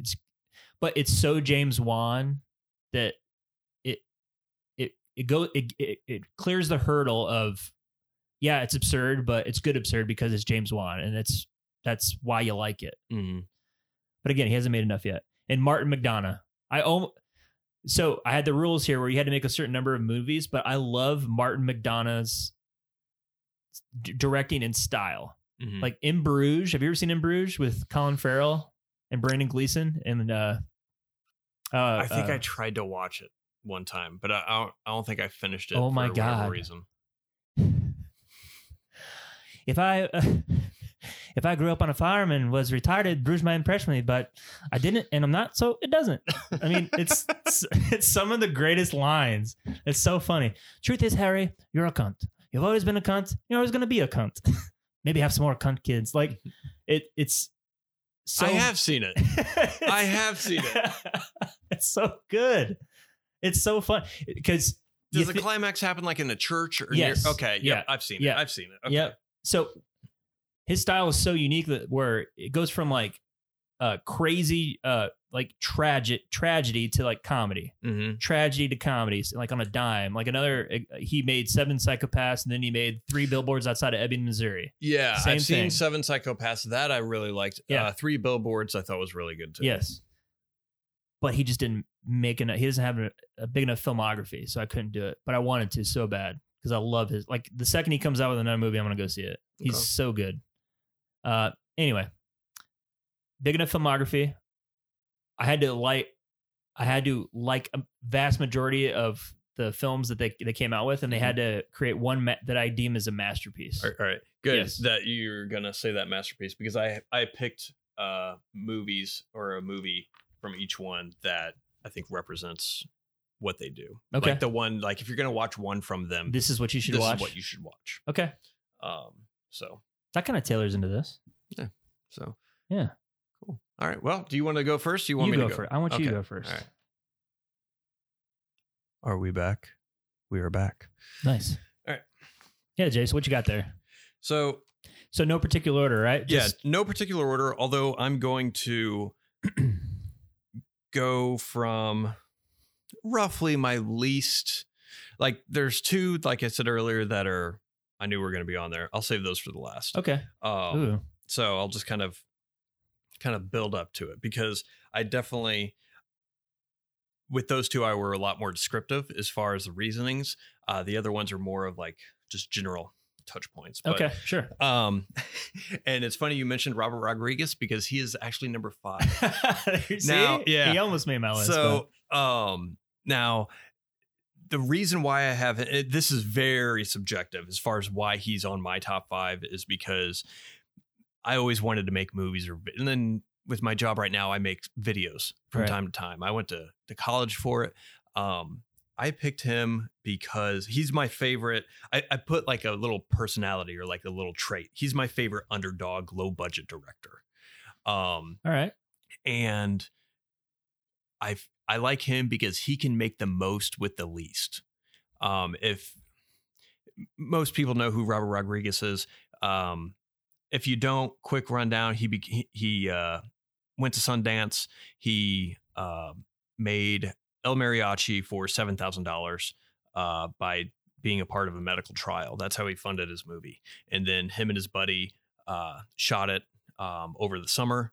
And their goal was to sell it to the Spanish video market in Los Angeles.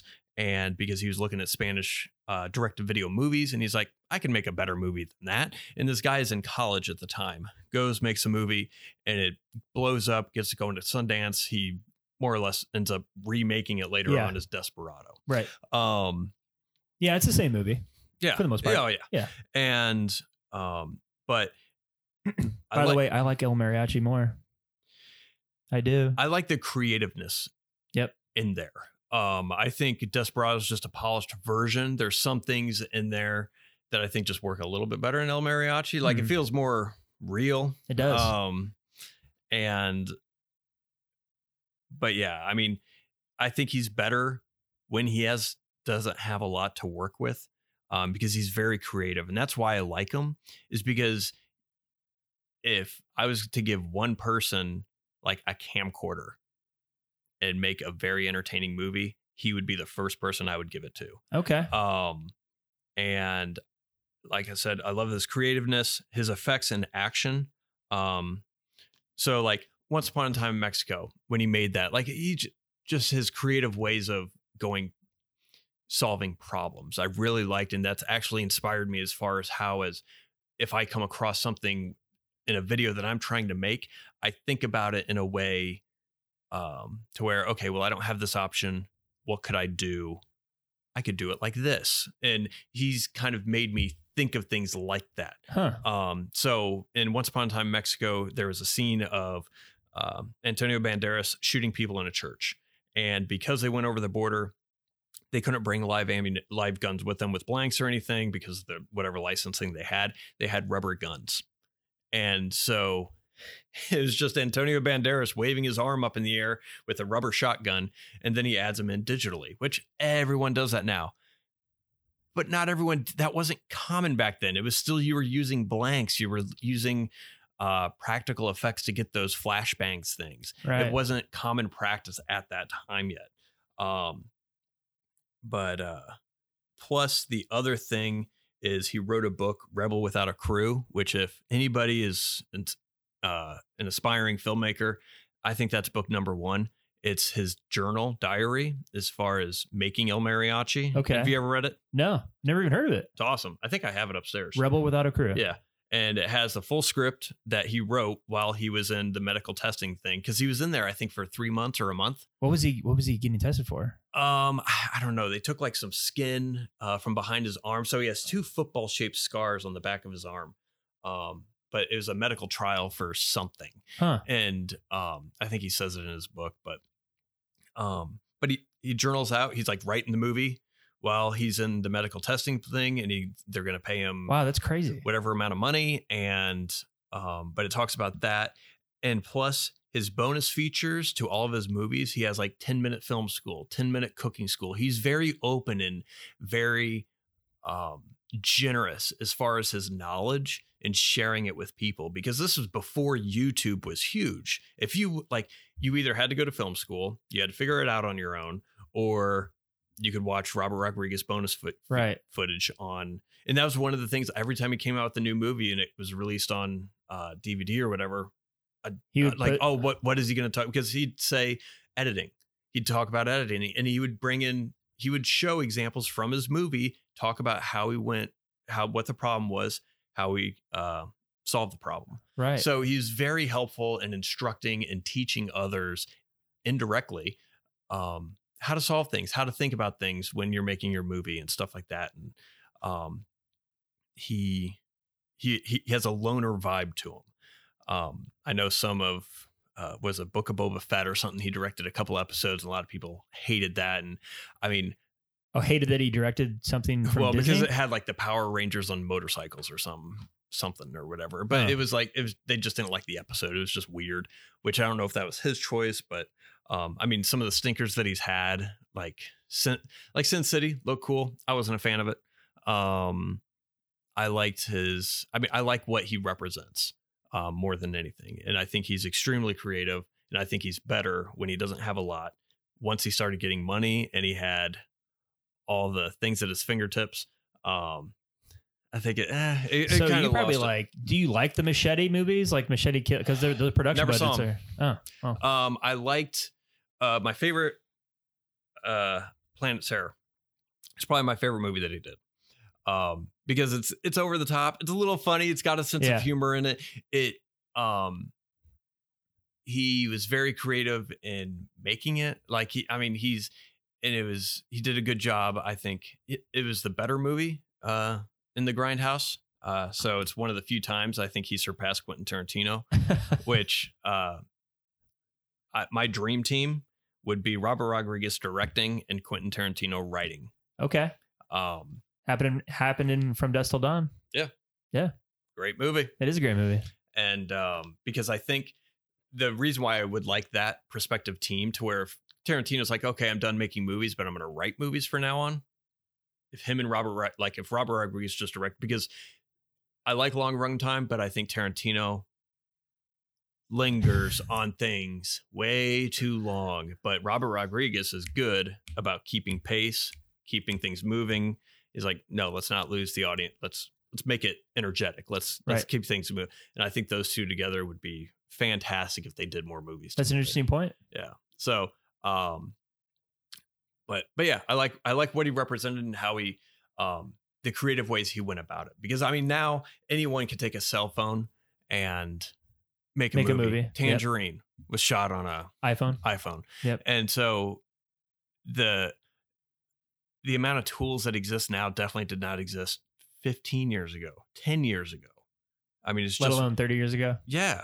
And is great. But yeah, Rebel Without a Crew, I recommend getting that. It talks about him all the way through editing and stuff like that. Because he edits all of his movies, does everything. Right? He does the score. He does. I mean, and that's in some of his 10-minute film schools. He shows off his studio at his house in Austin. And he's like, oh, yeah, so I come over here, I strum on the guitar, and now it's in Pro Tools, and then I can blah, blah. And then he's just modulating and working as he's talking to you on camera. And I mean, very creative guy. And his kid movies and stuff, he always kind of did that. He did more adult stuff, and then he would do a kid movie and flip flop back and forth. Some of his short films were actually family films that he did in film school. There was one I think called Bedhead or whatever that he did that I liked a lot. Bedhead. Yeah. It was like a 5-minute. He used the siblings for the actors and they were kids. So he just made family films. So this guy obviously loves the process of filmmaking. Like, he loves the art of it. Like just the solving of the problem, which I see myself similar aspects. I'm not a fan of shooting things. I hate shooting things. I like editing. But I know how to shoot something and I know how I need to shoot it so I can edit it how I want to later. So it's that I feel like I wouldn't have gotten to that point without reading what he wrote and learning what he had on his DVDs and stuff like that. So I feel just solving things creatively. I think that's the fun part of it. And I think he enjoys that. Obviously. And I enjoy that as well. So that's why he's my number 5. Nice. Yeah. But Planet Terror, if you're going to watch one, I'd say Planet Terror. I disagree. You're wrong. I think Death Proof is the more superior. No one thinks that. No one. That car chase is amazing. But you got to sit and wait for 4 girls. Here's what Death Proof. You got to sit and wait for 4 girls to talk. Yep. Jay, you just gotta love that sweet dialogue, Jay. Yeah, sitting at a table talking. That's right. And then they get in a car, die. And what happens? You meet 4 new girls, and you gotta sit and listen to them talk. Wait a second. Are you saying you don't like to listen to women talk, Jay? That's what I'm getting out of this. If there was a movie, there's so much toxic masculinity coming off this man. God, it's like sitting next to Burt Reynolds or something. Would it be better if it was 4 dudes sitting around talking? Absolutely.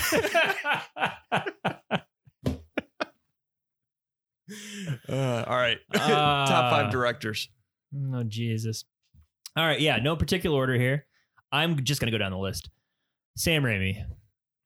He was one that I think that he is the most unique director from a visual perspective ever. Mm-hmm. I'd say ever. Yeah. Everything that he's done, I just enjoy. They're not necessarily hits, but he went through like a weird, so if you don't know who Sam Raimi is, he did, Evil Dead, the Evil Deads, the trilogy, Spider-Man movies. Oh yeah. Those little things called Spider-Man, that whole trilogy, the original one with Tobey Maguire, the good ones. And then he had that little period after he made Army of Darkness where he did like The Quick and the Dead, and then he did The Gift, A Simple Plan, and Darkman. Darkman's so underrated. Darkman is that is a Sam Raimi movie. Yes, it is. He just goes balls to the wall in that movie. And then For Love of the Game with Kevin Costner. It's like a little baseball movie. Yeah. So his range is obviously he can do all these different genres, but man, where he shines is just the wacky nuttiness that I love from his early days. I think Evil Dead 2 is the masterpiece. Like Evil Dead 2 is a masterpiece to me. When I watched that movie, I never been so scared and laughed as ever. Mm-hmm. Like that movie is simultaneously scary and then it's super funny. It's so weird watching it now. Even now, no movies are like that, where there's tension in scary parts and then it's combined with. Cross your fingers that the new Doctor Strange will be like that. I'll get to that, Jay. I'll get to that. So, Evil Dead it has its wacky parts to it, but it's not funny, but he has all these crazy shots where it's uniquely Sam Raimi, where just these crazy zooms, they're coming in and out, everything's off frame all the time. The edits are just quick and fast. And then he adds in this comedic element for Evil Dead 2. And it's the balance of horror and comedy is just unsurpassed, in my opinion. That's the quintessential comedy horror that's ever been made, and it will never be topped. And then he just goes full comedy in Army of Darkness to round out the trilogy. So it's like horror, comedy. That's what he was thinking, I think, when he was going, bringing it up. And then Darkman, I think the story goes where he wanted to make The Shadow. Do you remember The Shadow with Alec Baldwin? That's a pretty good movie, too. Yeah, it is. I like it, too. And this is, at the time in Hollywood where they weren't really sure what to do with comic book movies and how to make them. After Superman and Batman, you had Dick Tracy and exactly all that. They had The Shadow, the Phantom with Billy Zane. Yeah. Oh yeah. But Darkman, so he couldn't get the rights to The Shadow, so he just creates a comic book character out of thin air, and it's not based on a comic or anything. It's just an original screenplay, and he makes it uniquely Sam Raimi. That movie is fucking crazy, but it's so entertaining. It's so good. I watched it a couple months ago, and it's just some of the shots in it are just his montages are just weird. There's shots of him like on like a marionette, and then like a spinning head, and then like a cat and a dog, and he just mashes them all together as he's like turning into Darkman and getting all mad, and like you go inside his head, and it's like, what the fuck is this guy doing? And the whole movie is like that, by the way. So yeah, Darkman, and then the Spider-Mans are. They're better than the Spider. I like them more than the Spider-Mans that just came out with Tom Holland, because they're not as cookie cutter as I think. I mean, Marvel now it's very it's factory filmmaking. There's beats and there's not really a unique vision. Spider-Man has a unique vision, and I think Spider-Man 2 is right behind The Dark Knight is my favorite superhero movie ever made. Drag Me to Hell, when he made his return foray into horror. Do you like Evil Dead 2 more so than Drag Me to Hell? Oh yeah. Yeah. Oh yeah. I love Drag Me to Hell because at that time horror was getting kind of stale, and Drag Me to Hell, I'm like, thank God Sam Raimi's doing another horror movie. I just want him to do horror because he paces them appropriately and he makes them scary and funny. There's a little funny in there. And no one does that better than him. He's so good at it. And then he just stopped. He made his way back into horror with Drag Me to Hell, and then he does Oz the Great and Powerful, and it's like, shit. It wasn't very good. And then he just stops. And then now the director Scott Derrickson, who did the original Doctor Strange, got kicked out of directing the new Doctor Strange that's coming out because of creative differences. And then I don't know if they offered Sam Raimi just a boatload of cash, and they were like, all right, will you do this for us? Or if Sam Raimi is intrigued and wanted to bring his own unique vision into it, if he does, Doctor Strange and the Multiverse of Madness is going to be awesome. Yeah, I hope they let him bring in his sensibilities to it. Because, I mean, Marvel movies are typically more funny than they have a lot of humor in them. And to where they said at the beginning that Doctor Strange the second one was supposed to be more of a horror film, even before Sam Raimi was brought on. Yeah. So I think they did. I hope they let him, obviously he's going to be handcuffed a little bit. They're not going to let him do whatever, but I'm hoping that the weirdness of it, and they can bring his weirdness. Yeah. They let him do that in that movie to where it's funny, but can also be scary. At points. Yeah. Because, well, they did it with James Gunn. Guardians of the Galaxy is legitimately a James Gunn movie without the crassness rated R version that he's prone to do with movies like Slither and Dawn of the Dead and all that stuff. But it's super. Yeah, I mean, so Sam Raimi, he has that.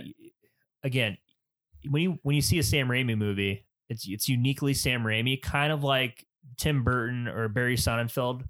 But the reason I don't really gravitate towards Tim Burton or like Barry Sonnenfeld is like they do like goth for just goth's sake, just to make it look weird, but it doesn't really service the story. Sam's crazy, and I wrote here, wacky, unique style, never boring, borderline crazy. Yeah. He was also, I didn't mention my honorable mentions, but I was flip-flopping between Robert Rodriguez and Sam Raimi. Okay. Same reasoning. They're creative filmmaking. Yeah. So his use of stop motion, which was more common back in the 80s, for the melting effects and stuff like that in Evil Dead. And I liked his creativeness and this is mainly from the first Evil Dead. And this, I mean, other directors, a lot of directors are creative, especially when they're starting out in their first film. But the opening shot of Evil Dead, when the camera's going over the lake. Yep. And that was just done. He was sitting in a boat holding the camera. And I think Bruce Campbell was pushing him, or his brother was pushing him in a boat. That's how they got the shot. There's one of my favorite shots was the tree rape scene. No, it was there's a shot where the camera's going through. I think it's the spirit, but it goes through. The camera breaks the window. Yeah. And very simple setup. All it was is they had the camera on a 2x4 or 4x4. They had it zoomed in just enough to where the wood was cropped out, and they just broke the window. I mean, it's that kind of creative filmmaking, because I think they went to the University of Michigan. Yeah. Yep. And they shot that film while they were in college. The first Evil Dead. And so I had him flipped, but yeah, Sam Raimi is great. Anytime he comes out with something, like I was super excited when I heard that he was going to replace Scott Derrickson and do an MCU movie. So I don't want to get my hopes up too high, because I do think they're going to handcuff him a little bit, and it's not going to be scary. It'll just be a little weird, but I don't know. And I like him because he can do the feels. Yeah. The second Spider-Man movie, when one of my favorite moments in movies is when Mary Jane sees Peter without his mask on for the first time, or whatever. And that whole shot, and she's like glowing in orange and everything else. And that whole movie, just that, how he handled that relationship across all three of those movies, I really enjoyed. Did a very good job. Because I believed it. I did too. I felt the emotion, and I felt the chemistry between them. And maybe that's probably why I'm not a fan of I like the new Spider-Man movies, but that relationship, that chemistry, I don't think it exists between Tom Holland and Zendaya. And I think that probably because that's more Zendaya's character of MJ in that movie, to where she's just sarcastic like she doesn't feel like a real person. Yes. She feels like someone that they want oh man. He was located. Hey, there you go. Feel good story of the night. Yeah, it feels like a character that this is how teenagers should act. Yeah, she's cool. She's sarcastic and cocky. Yeah, and I don't care. Yeah, that's all I get is that she doesn't care about anything. That's right. And that relationship with Mary Jane and Peter took at the very end of the movie of Spider-Man 2, she's like, "Go get him, Tiger." Yeah. Like, to get to that moment, it took 2 movies. They developed the relationship for 2 movies, 4 hours. After the first, when she approaches Toby at the at the funeral, at the graveyard, and she confesses her love, and it's like, oh, good, it'll end on a happy note, and he turns her down, and I'm like, oh no, exactly, and it sets it up for the relationship for the next movie. Yes, movies don't do that anymore. No. Act like real people. No. But no, Sam Raimi's great. Love him. Unique. He's crazy. Nice style. No, there's no one like him either, and no one. I don't think anyone tries to mimic him either, which is good because they would just suck. They would just suck. Yeah, his style is not really replicable. Not really. Oh. He's just out of his mind. Mm-hmm. I like it. Okay. What's your next one? Next one, I would say, I was going back and forth between this person and Christopher Nolan, and I picked James Cameron over Christopher Nolan because James Cameron can do something that Christopher Nolan can't, which I think is have emotion in his films. Wow. Yeah. This is interesting. So, you don't think Christopher Nolan has emotion in his films? It doesn't hit for me. Wow. I cried at fucking statue. I cried at the end of Terminator 2, and I cried I didn't cry, but I was tearing up at the end of Titanic. And there was enough room on that door. There was so much room, Jay. That bitch.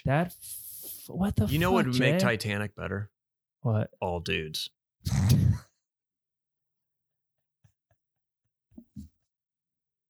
Instead of Kate Winslet on the couch being drawn. That's right. Billy Zane. Part of the ocean. Toxic masculinity. Here I come. But no, so I have him as my favorite spectacle action director.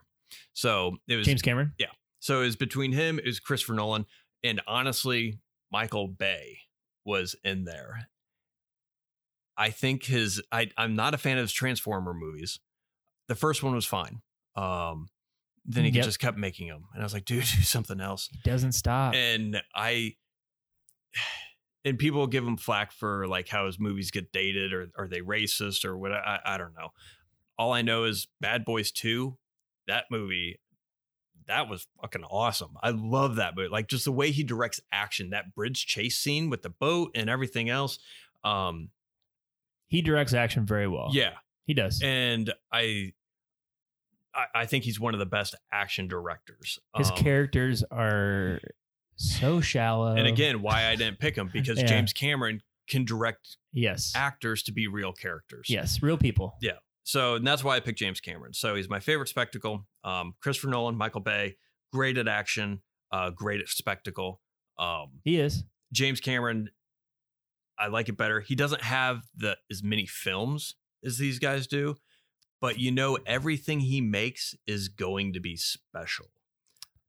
I'm not a fan of Avatar. I'm not looking forward to another Avatar movie coming out. I'm looking forward to another James Cameron movie. Oh, there's going to be 5 coming out, Jay. Yeah. Avatar 5. That's all he's doing until he's dead. I hope they don't turn into the Transformer movies, but I think they're going to be special regardless. I think there's something that he hasn't told anybody. There's probably I'm wondering what the thing is going to be. I am too. And maybe it's just the world that because he's been working on the script for a while. And I mean, maybe, I don't know if he's going to bring the 3D thing back. Well, his last 2 movies have been events. Like you have to go to the movie theater and see his movie. Mm-hmm. I mean, who didn't see Titanic? And I think I saw it twice. Yeah. I mean, it was epic. Mm-hmm. And then Avatar is the best 3D experience I've ever had. It's Dances with Wolves in space. Yeah. But visually, holy shit. I had the crazy. I'm not a fan of heights. I had the palm sweats. Yeah. And I had that uneasiness in my, that tingle in your butt. Yeah. When you're like, oh, vertigo. You got a little vertigo going on. Yeah. And, so very well done. I mean, and I don't think he's had a bad movie. I put in parentheses, Piranha 2. I haven't seen it. Give him a break. Yeah. He's trying to pay the bills. But he hasn't made a bad movie. No, I like The Abyss. Mm-hmm.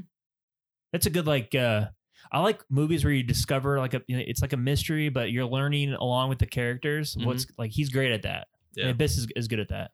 Yeah. And his movies do not age. No. They're all, I mean, more or less timeless. Now, I haven't seen Avatar in a while. I don't know how the effects hold up because that was more or less a cartoon.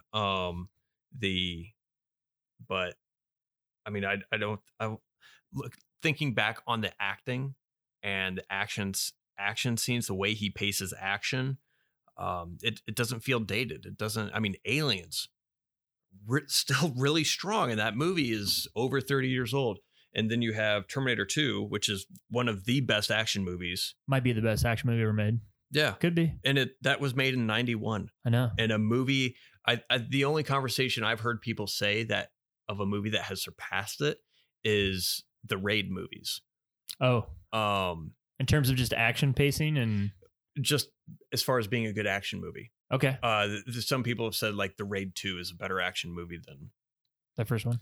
Well, the first one, but also then Terminator 2, which I disagree because I think there's kung fu fighting action and then there's action. Yes. Just like spectacle action. And I think there's fight scenes in movies that I enjoy and I think are cool. I mean, Terminator doesn't have fight scenes. They have machines hitting each other back and forth.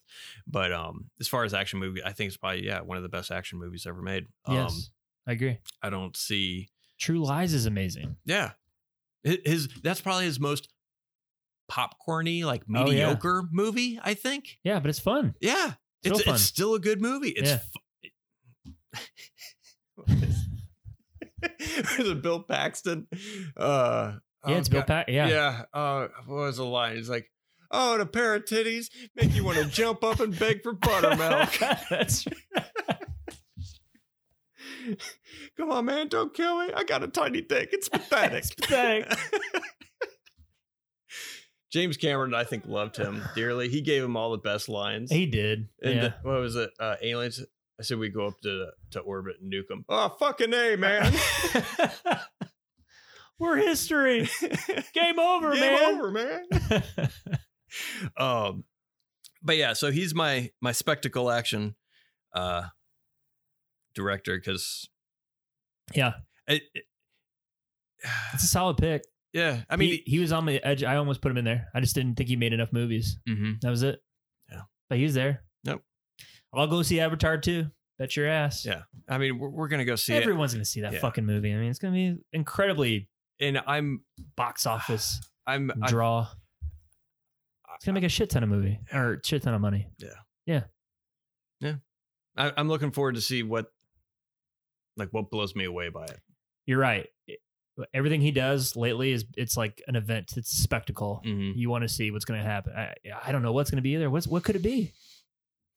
What, like he found another way to film underwater? I don't know. Yeah, I don't know. Who knows? That or he just comes out and says, "Okay, yep, it's being released. However, it's being released in 10 theaters that I've retrofitted with all this stuff." And It's like some weird 4D thing. I mean, I wouldn't put it past him to do, because he's like, "Oh, I've been waiting on the technology to get there."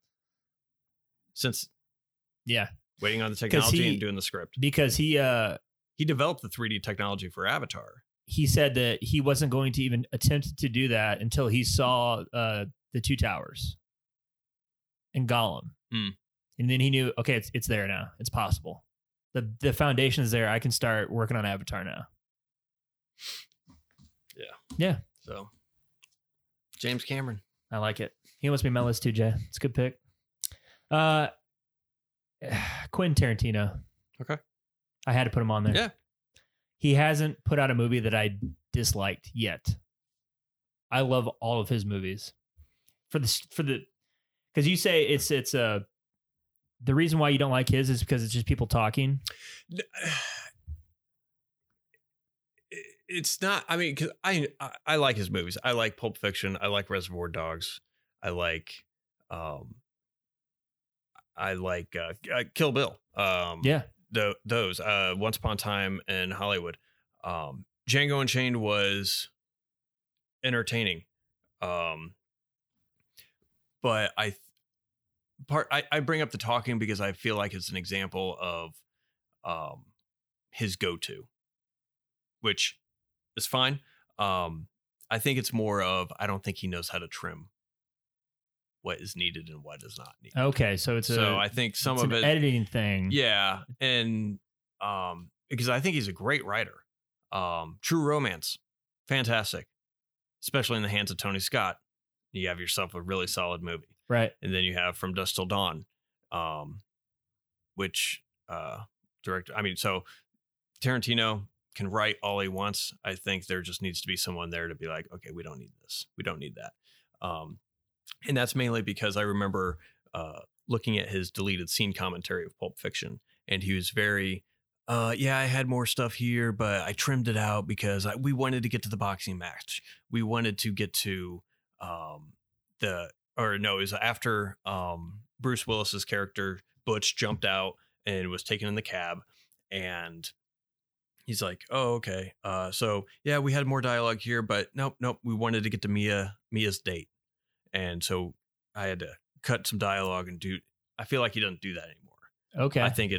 I feel he's just slowly turned into, he can do whatever he wants now. So he's like, oh, I'm just going to let it, which is fine. I think sometimes it works and sometimes I enjoy it. Like Once Upon a Time in Hollywood.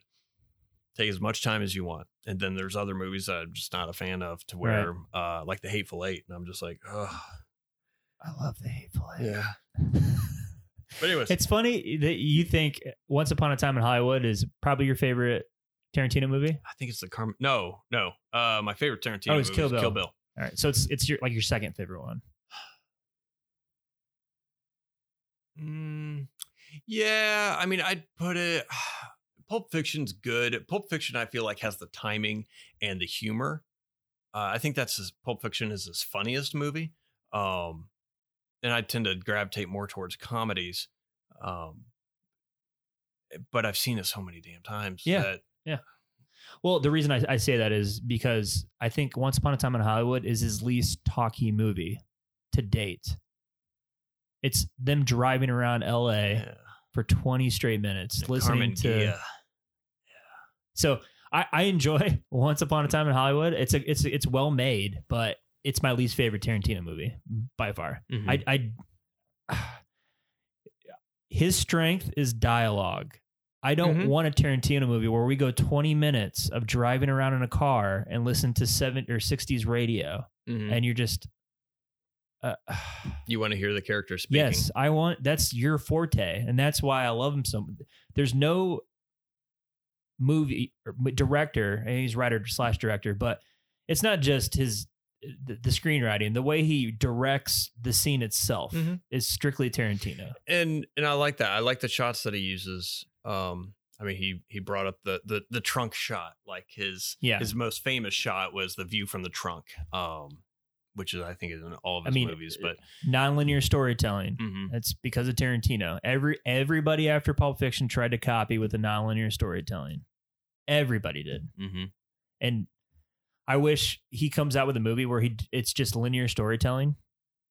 Because every movie has like an element. I think Once Upon a Time in Hollywood maybe is the only one I can lately where it's pretty much linear throughout the movie. I want to say Django Unchained was pretty linear. Yeah, you're right. I mean, it had some flashbacks showing. No, you're right. It was pretty linear. It's pretty linear. Okay. And I don't remember Inglourious Basterds that well. They would do like chapter. They would flip here and there. It would add context, but just no one directs and writes dialogue like Tarantino. Like you said, that's the strength to me. Where I don't mind listening to five guys around a table talking about whatever like Reservoir Dogs has the Like a Virgin discussion for 10 minutes and tipping waitresses, like, or they're in the warehouse and they're just talking about. The bank heist that just went wrong, and it's literally four guys in a warehouse talking, and the way he goes in and out of the bathroom and then back, and then Mr. White's perspective, like I love it. It's strictly Tarantino. Every time he comes out with something, we talked about Star Trek a couple of episodes ago.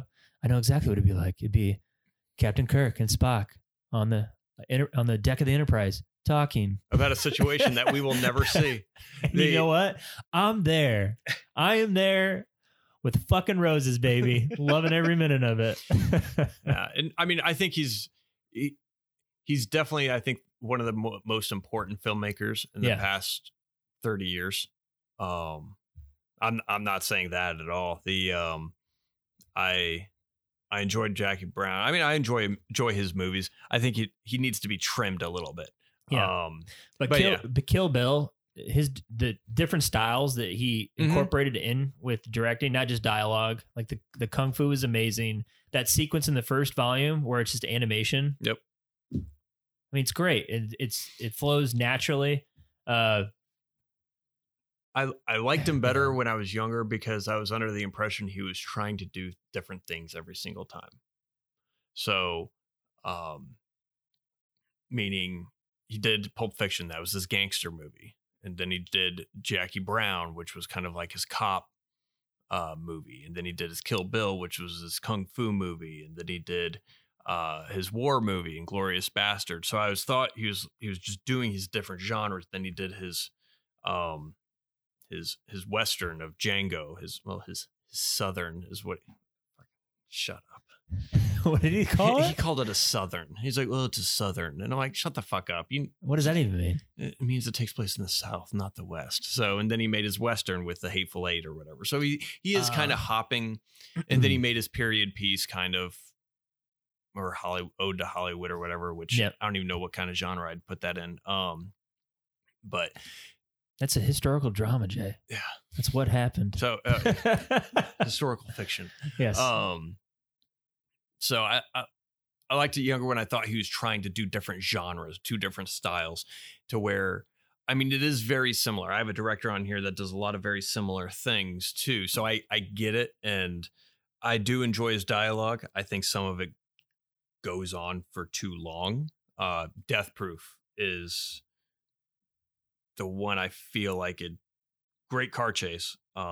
But the one I feel like it does go on for way too long. I feel like they should have just kept with one group of girls and followed them the whole movie. That's just my own personal preference, but or opinion. I love that sweet, sweet dialogue, Jay. I love it. It's so good, and I think it works. I thought he was going to. I think his best thing that he did dialogue wise was an Inglourious Basterds opening scene, and then the cafe scene. Cafe scene, I think, was slightly better. I felt more tension in that than I did in the opening scene, because I thought he was going to find her out, like in that. And that I thought he was just toying with her or something. But I remember seeing that. I was like, wow, he made tension just out of two people talking back and forth. I was like, that's it. That he reached the peak. And I remember seeing that in the theater, and I was like, maybe that's what he was working towards. Yeah, obviously not. I mean, he just likes his dialogue, and he does. That's his style. And I like his choice of shots. I like his narrative, how he plays with his storytelling. I like him better as a writer, though. Not as a director. I still enjoy his directing, but I think he's a stronger writer than he's a director. Yeah, I mean, I think that's inarguable. But the way Inglourious Basterds, the way he directs and rises the tension, and especially in that opening scene, I think is masterful. And then the scene in the bar where they're trying to meet up with what's her name? Diana Kruger's character. They're trying to rendezvous to kind of plan out what's going to happen next. That whole scene, the pace.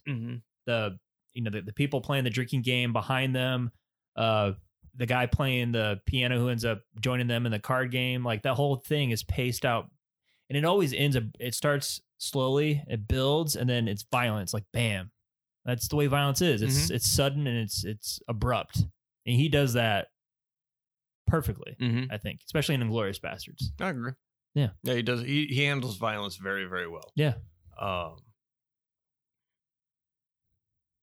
It's sudden, it's horrifying, which is what it's supposed to be. All right, well, yeah, it's Quentin Tarantino. Nice. That's number 2. Good pick. My third one, I will talk about Edgar Wright. Okay. So, and I put down, he's probably my favorite writer director. Okay. One of my favorite writer directors, but I picked him again because of his comedies, but he has his sense of humor. I like British comedy. You do like you some British comedy, don't you? The dryness of it and stuff like that. But with Edgar Wright stuff, and I'm more, he uses everything at his disposal, and he's one that does it more so, I feel like, than other people. So what I mean by that, so for example, Shaun of the Dead. He uses editing. I mean, everyone does this, but he uses the performance of the actors, the music, the beat of the music. I'm thinking of that one scene.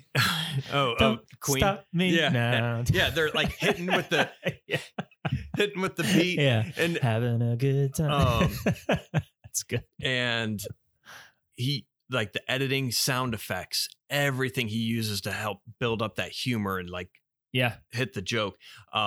For the sound effects, I have Hot Fuzz, when they go and the house just blew up. And the two, Cartwright and Wainwright, I think, are the two detectives or whatever. And there's a shot, and they're like, they say something along the lines of, yeah, we'll just keep an eye on you. And it's like that, the dramatic beat or whatever is like, like one leaves, and then he pops back on. It's like, again. And it's simple things like that, to where he uses the sound effects, the music, the blocking, and to tell the story and the humor, along with the music, the editing. Just like, he has a style. It's very, I have written down, contradictory comedy, to where he takes those dramatic tones and the dramatic editing and it's used to display humor. Right. And especially with the Cornetto trilogy, they're parody films, but they're very good films in that genre. They are. Hot Fuzz, I think, is Hot Fuzz, very good action movie. Yeah, great action movie. Shaun of the Dead, I think, is probably the best and most realistic zombie movie ever made, because that's how probably a lot of people would it's true. would act. Let's go to the bar. Yeah, the rewatchability is one of the highest, because I've seen those movies so many times, and every time I see it, I find something new that I had never noticed. And that's why I put him as my writer director, because he had to have known that he's writing his movies knowing how he's going to direct them. Yeah. And so he stuffs it with, there is no fluff. Everything is there. The slightest, in his movies, he always tells out the story of what's going to happen in a nonchalant way. It's presented in a throwaway line or something, to where you don't even pick up on it, but he just gave away the whole movie. And you're so engrossed with everything else, you don't even notice. You don't even notice it. And yeah, it's a good point. I didn't like The World's End, I remember, not that much. But to his credit, it's because Shaun of the Dead and Hot Fuzz are just awesome.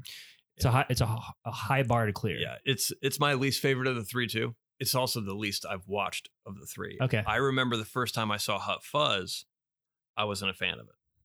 Really? Yeah. You didn't like Hot Fuzz the first time you saw it? First time I saw it. That's surprising. I was like, because I thought it was going to be more action in there. Oh, okay. Watched it the second time. I was like, oh, that's pretty funny. And the third time and the fourth time. I think I like Hot Fuzz a little bit more than Shaun of the Dead. Really? Yeah. Wow. And, I mean, they flip flop back, and it depends whatever one I saw the most recently. Okay. Because they're both so good. But at World's End, or The World's End, is the one I've Pirates of the Caribbean. Yeah. What? Dark of the Moon. Yeah. It's the one I've seen least. Baby Driver. I've never seen that. I can't watch it because Kevin Spacey's in it, folks. Oh shit. Damn it. All right. Well, I'll throw that movie away. But that movie, he did a lot of the music, like he did the cuts, and the gunshots were in tune and with the beat of the music and stuff Really? like that. Yeah. It feels like a very long music video. Huh. And it's good. I mean, it's an action caper. Okay. Car chase caper. Car chase scenes are great. He has a good eye for action. And he has a unique way to I'm sure he choreographed the car chase scenes and stuff like that. But I think he really excels at comedy. I haven't seen his new one. Last Night in Soho? Yeah, Last Night in Soho. Yeah. I haven't seen that. Me and Nicole saw it. Okay. How was it? Good. Yeah? Yeah. What is it? It's totally Edgar Wright. Like the synopsis? Well, like what kind of movie is it? Oh, it's a horror movie. Okay. Horror / suspense. All right. It's up your alley. Okay. You'd like it. I'll check it out. But I mean, the Cornetto trilogy and then Spaced. I don't know if you ever saw Spaced. It was a TV show him, Simon Pegg, and Nick Frost were in. I've heard of it.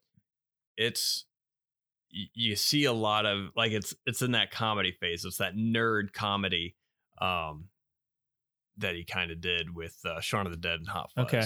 What about Scott Pilgrim versus Is It the World? Yeah, I saw that once. I've only seen it once. I thought it was, I mean, I think I was. It was like a video game. Yeah, it was a little bit like a video game. I know it was based off the comic book. I never read the comic book. I think I might have been just too old to watch that because there's a lot of people I feel like that are younger than us that love that movie. Love it. And it's like that generation's The Wizard. Maybe, yeah. To where they were just at the right age the first time they saw it. And but I mean, I remember the humor being there. I was entertained by it, but it wasn't something that I felt like I wanted to watch or had to watch again. I mean, maybe his other movies grow on me. I probably need to do that one, watch that one again, see if it grows on me as well. He does have a unique style, though. Mm-hmm. You know, you're watching an Edgar Wright movie. Yeah, and I think him writing, as long as he's writing it, then he's in his zone. Yeah. And because you have the control, if he knows how. If he's writing it, then he knows how he's going to make it. Because there's some directors that just cannot direct other people's material. Yeah. I'm trying to think of an example. I'm going to pinch myself. We were just talking about this. Like, you know why this movie sucks? Because he didn't write it. Anyway, we'll think about it. Mm-hmm. But yeah, so Edgar Wright. Nice. Yeah. Zack Snyder. Oh. You always tell me. You know why that movie sucked? Yeah, he didn't write it. Because he wrote it. Oh, yeah. Yeah, that's right. Yeah, his better. Yeah, because Dawn of the Dead. James Gunn. Yep. And 300, he didn't write that. Watchmen, he didn't write that. Yeah. He wrote Sucker Punch. Yeah, he did. He wrote Army of the Dead. I didn't see Sucker Punch because it was a cast full of women. It was full of those. You know what would make Sucker Punch chromosomes. Better? What's that? Bunch of dudes.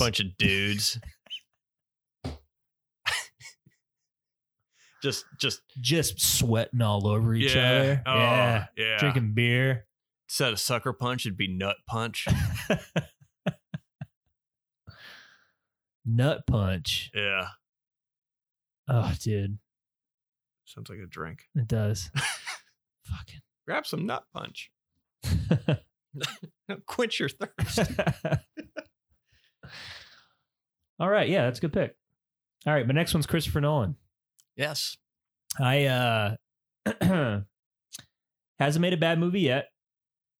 Have you seen He made a movie about magicians. Interesting. Couldn't believe it. I remember watching Memento and immediately watching it right over again because it blew my mind so much. And then my masterpiece. Oh yeah, I forgot to say, the masterpiece for Quentin Tarantino is obviously Pulp Fiction. It's a masterpiece. Oh, my masterpiece, or the one I think you should probably Hot Fuzz or Shaun of the Dead. I think either one, solid. Either one, you're gonna have a good time. I love Shaun of the Dead. It's good. Christopher Nolan. I mean, it's Inception to me. It's a master. There's not a beat of that movie that's out of place. It's perfect. I love it. No one does scale like Christopher Nolan. He is currently unique. Yeah. Strictly unique. ever since Wally Pfister was his cinematographer that he works with, Christopher Nolan does. There's something about it. The lighting, there's no, like J.J. Abrams has a lens flare, so there's something that's fuzzy or it's out of focus. His movies look clean. Like there's not a light beam that shouldn't be there. That's a Christopher Nolan movie. Every frame is where it needs to be. The scene, the camera movement has a purpose. There's nothing. He's thought it all the way through. And only Christopher Nolan can do that. He's just, and anything he comes out with, like he's doing an Oppenheimer movie with who's it? Cillian Murphy. I can't wait to see that. It's going to be epic. And I disagree with you on the emotion. So Interstellar is close to a masterpiece. It really is. That the scene where he's looking at the because he went on that planet and he, you know, decades went by and he goes up to the video and, you know, his son gets older. He sees the grand and then he starts crying. And then the daughter comes and says, you told me that once that, you know, you would be here when I was your age and here we are. And he's just breaking down. And then the scene where he goes through the time hole or the black hole and comes out of it and his daughter's dying and, you know, in front of him right there. You know, my dad said that he would come to see me or whatever, and it just gets you. Come on, man. I cried for sure. That scene is emotional, man. Because it takes 2.5 hours to build up to that moment, and he takes his time doing it. Yeah, just didn't land for me. Oh my God. I love him as a director. I think, yeah, he's the best. He's the one that has, like you said, the largest scale. Yeah. The most spectacle. And he doesn't rely on special, like, digital effects. He does a lot of in-camera stuff. He figures out how to do it practically. Anywhere he can find, like, he has the opposite problem of Death on the Nile. If he made Death on the Nile, you're going to Egypt, you're filming at the pyramids, everything is going to be practical. There's going to be a real boat. It's going to be real water. It's going to be real camels. Like, that's going to be Christopher Nolan's Death on the Nile. And it would be 10 times better than that shit that they put out last year. And I like him because he does that to where, I mean, and just like with James Cameron, but I would say if there's one person, none of my other directors on the list, like if they come out with a new movie, I'm like, all right, I'll check it. But Christopher Nolan's like, okay, yes, that you need to go see because it's, again, one of the most influential, I think, directors in the past 30 years. Easily. There will be, I mean, it'll be him, Quentin Tarantino, and I mean, Nolan hasn't made a bad movie. He hasn't made one bad movie. I haven't seen The Following, but that's his first one. Yeah. I mean, it's okay. I mean, it's my least favorite of his, but it's still it's watchable and it's pretty good. Especially it's made for no money. Yeah. I think Memento. Did Insomniac come before or after Memento? After Memento. After Memento. See, that doesn't feel like a Christopher Nolan movie. Insomnia doesn't. It feels like a studio it does movie that he had to do. I feel like there's Memento, and then he started with the Batmans, and that's his filmography. Well, The Prestige is highly underrated. The way that movie is paced. That was after Batman Begins. After Batman Begins. Yeah. Yep. Just again, it's a movie about dueling magicians, and he made it interesting. Yeah. How? I remember I'm like, I don't know, I want to watch Hugh Jackman and Christian Bale. Magicians, really? Is that what we're doing here?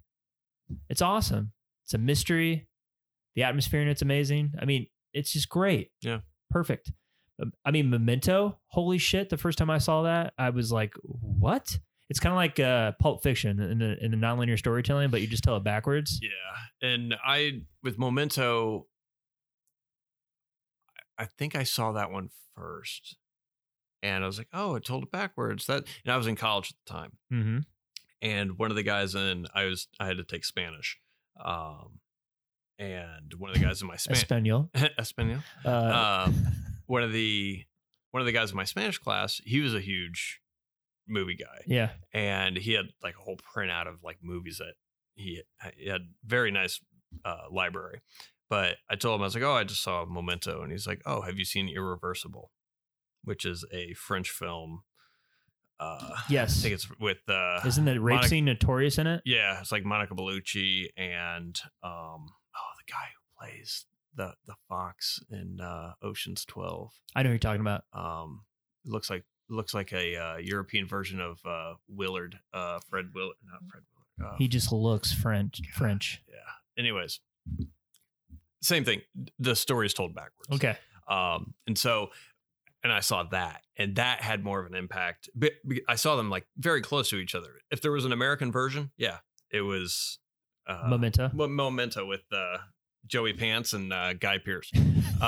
Joey Pants. And but yeah, but Irreversible had more of an impact because it hits a lot harder and it's a lot more brutal than what Memento is. But no, I mean, I agree. I don't think he's made a bad movie. You said Inception was probably his best one? Yes. I love the way that I'm trying to describe this in the best way I can. Has a movie ever, like, the movie's about, implanting an idea, making it seem like you're in like a dream, and then the idea is your idea. Mm-hmm. It's the idea of Inception. You came up with the idea. Like when you watch that movie, and then when it ends, you feel like someone is messing with your head. Like, is he still in the dream? Is he out of the dream?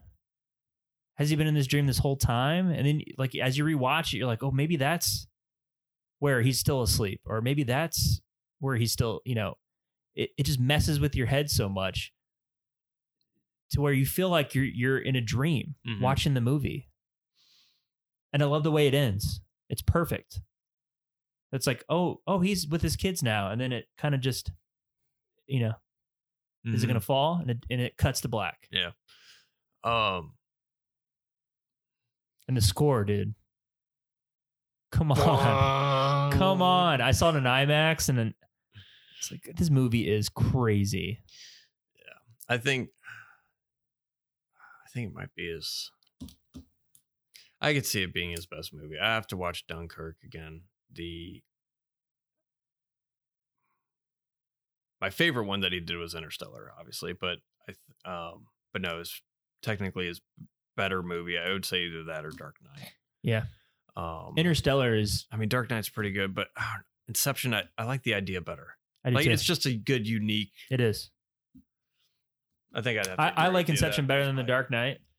But come on, we're comparing The Dark Knight, and this guy directed The Dark Knight and Inception and Interstellar. Come on. Mm-hmm. Yeah. Yeah. Jeez. I'm glad he's still youngish. I know. He's still got tons of movies left in him. Time. What is it? 20 years? How old is he? He's probably what, 50? Probably around there. Yeah. I hope he doesn't do like a Kubrick and it takes him 9 years, or Cameron ends up with Eyes Wide Shut or some bullshit. Some stupid. But no, I can't. Oppenheimer. Talking about doing a biopic. I think it's a biopic. Yeah, it's about the birth of the atomic bomb. Yeah. I heard he's actually going to set one off and film it.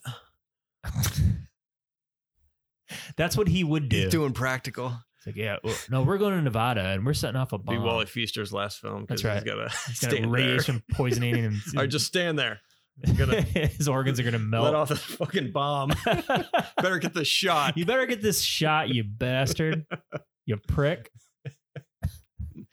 Just take it. Yeah. So, Christopher Nolan. And Inception is the masterpiece that yes. People, yeah. I think I agree. All right. What's the next one, Jay? Next one is Wes Anderson. You know what? I was talking to Nicole, and she said, you know what he's going to pick? He's going to pick that stupid, weird director, with all the dumb stuff in it. I'm like, no, he won't. She's like, oh, yeah, he's going to pick that. I'm like, all right, well, maybe he will. Yep, I picked him. And it happens. I have him in Edgar Wright is an auteur. in a sense. But I think Wes Anderson, I have him as my favorite auteur director. Okay. And he is an auteur in every sense and or definition of the word. And I think people that I've talked to either love him or hate him. I love him. The more Wes Anderson he gets, the more I love it. Just can't get enough of it, can you, Jay? Yeah, I can't. And I think I like them because they're comfort movies. Okay. They're relaxing, and they're the exact opposite of a Wes Anderson movie for me would be a Safdie Brothers, like Uncut Gems. That entire time cocaine. I was just like, yeah, I can't breathe. Yeah, I was having a panic attack. Yeah. But I have... That's a good comparison to the opposite. Yeah. Yes. And I like his use of consistent use of the same similar actors, plus the consistent style of acting he gets from those actors. Because it's like, oh, I have my acting, and oh, I'm acting in a Wes Anderson movie. I'm going to act this way. Kind of the very deliberate. Everything is so deliberate. And I like his use of color palettes and set designs, to where he has you got your pastels for Grand Budapest. You have your autumn colors for Fantastic Mr. Fox. Right. He finds a color palette and he creates that. I feel like his movies, it's art that he's creating in all aspects. Yeah. From that's fair. The set, the way the sets are constructed, everything's like a playhouse. And I like that. I like that design. I like that aesthetic. I know a lot of people don't. A lot of people are like, oh, well, he's just going off the deep end. But I'm like, yeah, but I mean, if you like the style, then you'll like the style. So right, kind of. Well, they're used to Michael Bay, Jay, and those slow-mo shots that there's a digital whatever the fuck out there. Yeah, and it's frantic editing and pacing. Wes Anderson's movies it's literally like, it feels like the camera is just set in place. Mm-hmm. It's perfectly framed. There's right degree angles everywhere. And you're right. It's like you're viewing a play. Mm-hmm. Yeah. The shot composition, the object placement, the cadence of people speaking, camera movements. I mean, everything is so particular, and it's like a painting. I don't know. So he was part of the two that I knew was going to be on my list. Right. And damn it, Nicole. She knows me too well. She knows me. And his sense of music, he does nice offbeat music, but also pop music. So he'll throw in Beach Boys, he'll throw in David Bowie, but he'll also have weird shit that Wes Anderson is into. Like, oh, well, I'm going to have this Bolivian singer sing David Bowie in Portuguese or something, like, or some Portuguese singer singing like Sio, whatever. I don't know. But his music, I love it. They feel so comforting. And I have it written down. He has a great ability to present an absurd situation in a very non-absurd way, but can take that understated absurdity and make you laugh or cry. Yeah. And because like he takes this huge thing, boils it down to something very simple, and he can make you, feel sadness or laugh. Like, his sense of humor is so dry. I feel like he's just kind of like lingers on the it's so dry you could start a brush fire. Yeah. I'm trying to think of a way to call it, but like, it's just so, he doesn't pay attention to it. It's like, here's something funny. If you laugh at it, great. If not, we're moving on. Exactly. And it's very paced. It's like next thing. Yep. There's a thing when was it Grand Budapest? They are trying to steal the painting that they get off the wall, and they're like, oh, they take the painting off the wall, and there's like a faded mark or something, like, oh, we got to put something up there.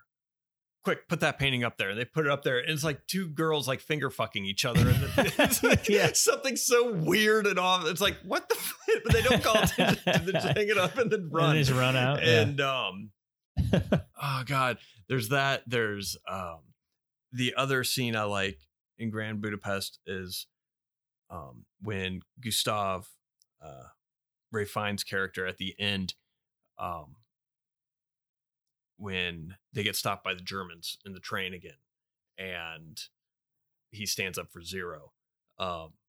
Understated, it's not presented really any differently than the last time he stood up for Zero when the Germans stopped, but it was the end of, I think, his life or whatever. Like that's when he was captured or whatever, but it had like just a tinge of sadness to it. Right. Yeah. But that's what I like about it, is like he just this ridiculous thing, but everyone's just playing it straight and cool and not a big deal. Like the world could be on fire and like, okay, well, let's solve this problem. And we'll solve it with antique tuba parts. Yes. But so one of my favorite memories at the movies, we went to go see The Life Aquatic with Steve Zissou, and I recommended it, and I saw it with I think 4 or 5 people, and we get there, and the whole movie I'm laughing. None of my friends are, and they're trying to find this. I think it's a shark. I haven't seen it in a while, and they're they get to the movie, they find the shark, and it's like this claymation like thing that it's totally fake. I'm laughing because my friends are waiting for like some spectacle, like some digital awesome thing that, and I'm the whole time I'm like, and they're all mad, and I'm just laughing because I know that they're mad because it's not like a transformer or something. And then I think that's partly the joke. it's absurd. Yeah. It's a claymation shark. It's something so, and I think he does integrate a lot of stop motion animation, like a lot of, obviously it's fake, kind of a thing. And I don't know if he does that it's too fantastic to actually capture this kind of a thing, so he resorts to that, or if it's just, I wanted to fit that style, because he had some of the other, like he had the crabs, like a lot of the sea life that they had was stop motion. So I don't know if he just was trying to keep with that theme. It's funny you laugh. That's probably one of the most emotional beats of any of his films for that movie. Because I just love it. Everyone's sitting there, and he says that line of, "Oh, that's the shark that killed my friend. I wonder if he remembers me." Oh, that's right. Yeah. And that's what the whole movie was based. He wanted to go kill the shark that ate his best friend. Yep. And but yeah, I mean, themes aside, I think that's where I liked. That's his earliest movie that I like. Royal Tenenbaums, it's there. I feel like it's 60% Wes Anderson. He hasn't found his footing quite yet. Yeah. And I feel like Life Aquatic was, that's it. And then he went forward, and everything after that I could watch forever. Bottle Rocket. Rushmore's good. I feel like that's just looked at as a coming of age movie. I think it's a great coming of age movie. It's not a Wes Anderson-y movie. There's some elements you can kind of see, but it's like there's like 30% Wes Anderson there. Yep. But when he was able to really start doing what he wanted to do, or having complete control over what he wanted to have control over, is when I enjoy it the most. Right. Yeah, you do. But yeah, I like it. I would say, as far as what I think his masterpiece is, I would say Grand Budapest Hotel is probably his most well-liked movie. It was nominated for Best Picture in 2015, but personally, I think I like Life Aquatic the best. Yeah. But Grand Budapest is still, that's up there. Grand Budapest is pretty Have you seen The French Dispatch yet? Yes. I haven't seen it yet. Yeah, I've only seen it once. I'll need to see it another time. But I enjoyed the the first 2 stories. It's kind of presented as like an anthology. Yeah, a little bit. It's like a magazine story. So it takes place at a magazine. Okay. And it's the French Dispatch of this Kansas Evening, whatever the hell, some long ass title, with tuba parts. And that's the point, right? Yeah. And but each story is presented as like a different feature in the magazine. Okay. And the first 2 sections I really liked. Third one I thought was like, wasn't as good as the other ones, but I enjoyed it. The acting, I mean, it's Wes Anderson. That's right. Everyone's stoic. Everyone's delivering their lines how they should be delivered. Yep. Ridiculous things happening all around, and no one batting an eye. No one even cares. God, I love it. He could film shit on the floor. And it'd be fermenting cheese, Jay, and I'd go out and see it. It'd be good looking shit on the floor. That's a good pick, though. That's definitely an acquired taste, though. It is, which is why I like that. And for me, I think I've seen it so many times. It's comfort stuff. Like it's like putting on a warm blanket. For you. Just love it.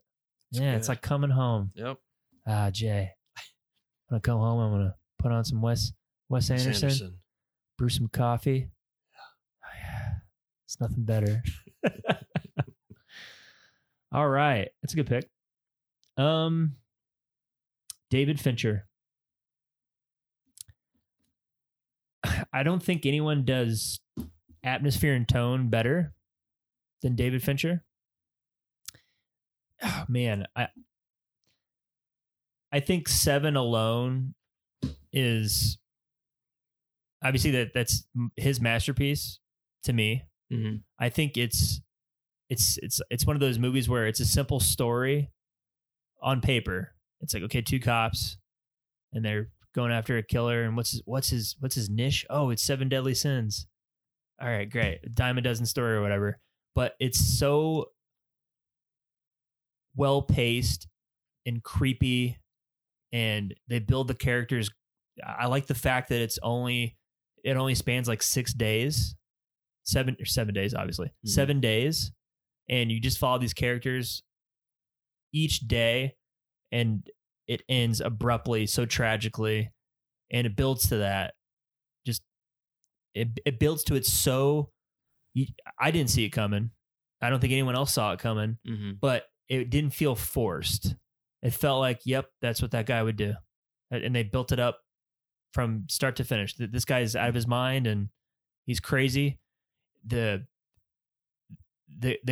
kills in it were so jarring and interesting, but it didn't take away from the story itself. I mean, the atmosphere in that movie is just crazy. Mm-hmm. I mean, I love how they structured the so when they introduce, Morgan Freeman and Brad Pitt. Brad Pitt's like the new guy coming on, to solve the case, and Morgan Freeman's on his way out, doesn't even want to do it. The way that relationship is they're both so good in it. And then how they set up the relationship with Gwyneth Paltrow to where you get that emotional feeling at the end when you do realize that her head's in the box. Mm-hmm. I mean, it's just so good. And it's very David Fincher in the atmosphere and the tone. He's very consistent with his tone and the atmosphere in all of his movies. It's never like, this is what this movie is. Mm-hmm. There's nothing else. It's not like Sam Raimi where, okay, there's a horror and it's a comedy. With David Fincher, it's strictly, this movie is going to be brooding. It's going to be dark, and you're going to love it. I mean, from Seven to The Game to Fight Club, Panic Room. The only movie that kind of goes out of it is The Curious Case of Benjamin Button. But everything else he's made, Jay, it's like, it's very it's like one note mm-hmm. in terms of genre. Like The Social Network, it's a drama. It's not a thriller or anything, but it's one note. The same thing with Gone Girl. Mm-hmm. It's one note. There's no comedy. There's no. It's all suspense. There's not really any drama. It's not trying to make you cry. It's just this is what this movie is, and this is how we're gonna ride all the way through. There's no other element to it, but he executes it so well. He does. he also uses special effects brilliantly to where you don't even notice it. And I'm thinking, are you talking about Ben Affleck's penis in Gone Girl? No, I'm talking about Brad Pitt's penis and the Benjamin Button. Yeah. It's not the only thing that ages backwards. Yeah. But no, like Zodiac. Well, Zodiac's my favorite David Fincher movie. But there's a lot of scenes in there using green screen you would have no idea was a green screen. He uses it so effectively. He doesn't use it as a crutch. He uses it to supplement the story to where, yeah, we're not in the 70s anymore. I need to redo Fisherman's Wharf the way it looked in the 70s. But he does it in such a subtle way, it's not obvious. Like, it's a very good digital that he does. And I think, and he has I don't know what gave him that firm grasp, because Benjamin Button was pretty, I mean, that won an Oscar for special effects. And he used it probably with some of the establishing shots, but he doesn't use it as huge as Michael Bay, or he doesn't put in like obvious blood splatters everywhere that I need it to look this way. The only way I can do that is digitally, or I need to add that little thing, but everything else is going to, because what is it? There's a scene, Mark Ruffalo and Anthony Edwards, Goose, come in and they are looking at the cab where a cab driver got shot in Zodiac, and they're walking in the street. They're talking to the cops and everything else. That's shot on location in a real street in San Francisco. But there's a green screen there because he needed to do the replacement of the streets because there was too many modern buildings in the background. So he's shooting on location, but he's like, okay, I need this little bit gone. Put that in there. I appreciate people who use special effects that way, because to the extent you have no idea they're even there. And that's, I think, the only way that you should be using them, is that everything should be believable on screen. Maybe he went that way because his experience with Alien 3 and using special effects for special effects sake, he just had a terrible experience with it. And he's like, all right, well, not doing that anymore. Yeah. And I think, because I mean, it's been a while since I've seen Alien 3, and I know some of the stuff was practical, but I wonder if I'm trying to remember if there's anything computer generated in there. Was there? Yeah. When the aliens are chasing him out of the tunnels, like the alien is like jumping across the tunnels, and it looks bad. Yeah. Nowadays it's pretty dated. So, but even then, that atmosphere is David Fincher. Mm-hmm.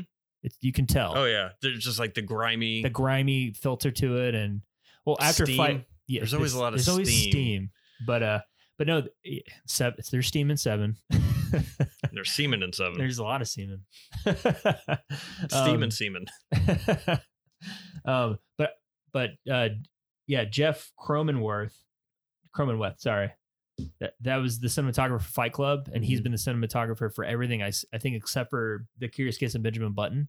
And you can tell, like, it's kind of like Steven Spielberg and Janusz Kaminski. Like, they have a distinct filter, a distinct amount of lighting that comes through and hits the actors in the scene. Like, you can tell that, okay, that's a David Fincher filter. Mm-hmm. That is what that's supposed to look like. And man, he's just, I mean, he made a movie about Zuckerberg interesting. I remember when he announced that I'm doing a movie about Mark Zuckerberg and Facebook. Like, David Fincher? He's following up Zodiac with that. Mm-hmm. I'm like, oh God, this is going to suck. And it's awesome. Mm-hmm. How did that happen? I have no idea. It's fantastic. It's well paced. It's like a thriller. I don't know how they did that. I mean, the writing is obviously very good. Aaron Sorkin's a great writer, but I mean, the tone in it and the mood in it is just strictly Fincher. And what did I write? Hold on. Oh yeah, Jared Leto and cornrows. I mean, anybody who can do that, make that look cool is great. I mean, and that's another reason why he's so great. He'll make a movie about he'll make a nice little crime thriller in 7, and then he'll make an epic like The Curious Case of Benjamin Button, or a movie that spans numerous time periods like Zodiac, and then he'll make Panic Room, which is set in one room in one house, and make that thrilling somehow. I mean, the guy's just, again, one of those directors where the second he comes out with something new, I'll watch it. I wasn't expecting Gone Girl to be good at all. I'm not the biggest Ben Affleck fan, and I was just shocked about how good that movie was. Yeah. And Mindhunter, I think. That's it. Oh, yeah, he does TV well. House of Cards. He directed the pilot for that one. Yeah. He's really good. Yeah. No one does tone and atmosphere as well as he does. And I think, and it works. It works really, really well. So what would you say? You said Zodiac is his masterpiece. That's my favorite movie. Your favorite movie. You wouldn't even consider it a masterpiece.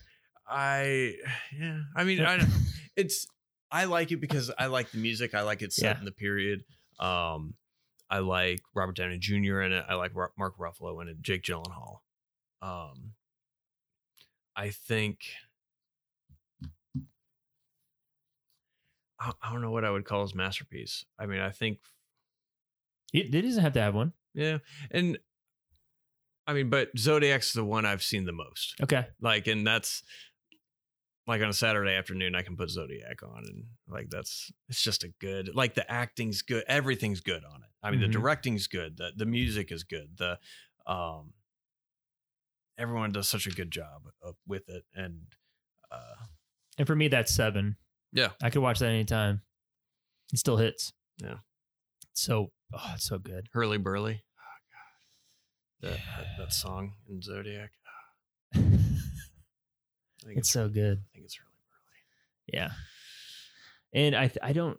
Well, I kind of like Mank. I didn't like Mank as much as I thought I was going to. I think it was a passion project of his. I know his dad wrote the screenplay and he passed away right before he made it. So I think he just wanted to make it. It's obviously very well made. I like the black and white choice to do it that way. I haven't seen it. Is Gary Oldman? Yeah, good. He's very good. Yeah. But it's about writing a screenplay of a movie that I haven't even seen yet. Yeah, and it's just so revered, and it reminded me a little bit of Once Upon a Time in Hollywood, where it's like a vanity project. He wants to make it because it's like nostalgic, and I think that's what Fincher wanted to do with Mank. It was good, but I don't know. It didn't feel like a Fincher movie. Didn't it? Is it because it was on Netflix? That could be it too. Content, Jay. Content. Content. Yeah. Because I mean, did he still have the same team that he has on his other films? I think it was the same editors, cinematographer. Yeah. I think all of it. Yeah. It could be Netflix. Yeah. I mean, they just don't. I don't know. The quality's going down. There's something missing. Yes. Another time, Jay. All right. Well, yeah, that was my number 4. So 7. Watch 7 for a David Fincher movie. 7. Okay. I don't. How could you be a movie fan and not like 7? I'm sorry, it's so good. If you're gonna write a crime drama, a crime thriller, mystery, that's what it should be. But Kevin Spacey's in it. You got to throw it away. He dies in the end there, Jay. He dies at the end. Not in real life. I know. He's still alive in real life. That's why you got to throw it away. I don't know if I agree with this. Can't throw away 7. You got to ignore anything that anyone's ever touched. Also, I mean, we could do this all day. I threw away all my Will Smith movies because, did you? By God, am I going to judge a guy for 30 seconds of fucking up? Absolutely. You bet your ass I will. No, you listeners, you better not make a mistake. Ever. I hate Fresh Prince of Bel-Air. I didn't enjoy 1 second of it. You know what? Fuck Bad Boys. I hate all of it. Like the movie? Or were you I'm sorry. Yeah, the movie. I didn't clarify. Oh, okay. The movie. Oh, yeah, me too. What? That's what I meant. So, all right. So David Fincher, 7, masterpiece. 7. Yes. All right. My final director. Okay. Who do you think it's going to be? Oh my God. I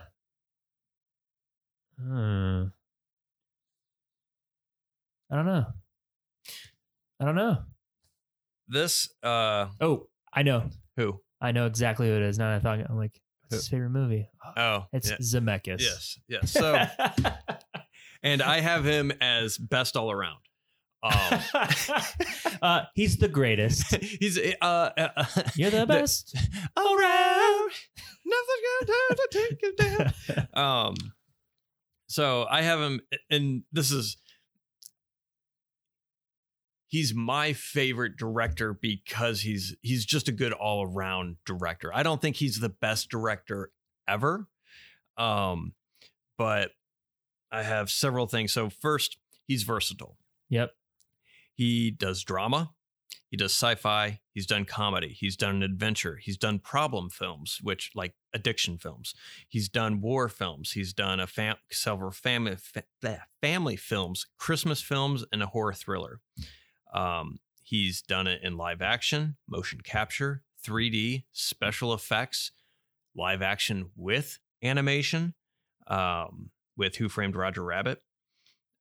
His play with that's his masterpiece. It's so good. It's close. Yeah. His play with camera shots and the opening scene in Contact when young Ellie, which is I want to call her Johanna from Hunger Games.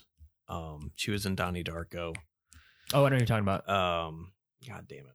Anyways, when she's run into the medicine cabinet and it turns into the mirror shot. Yep. He's good at playing with the camera.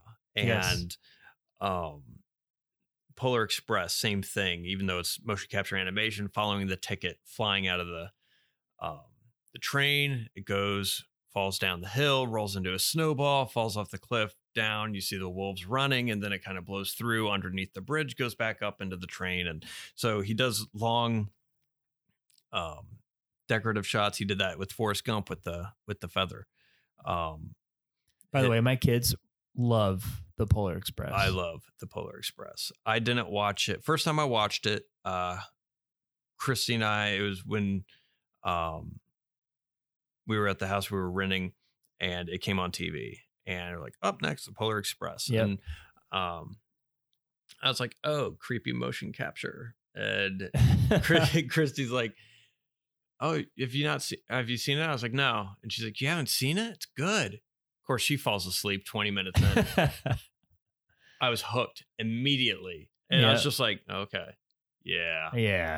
So now every year at Christmas, I immediately went out and bought it on Blu-ray, and I was like, this is good.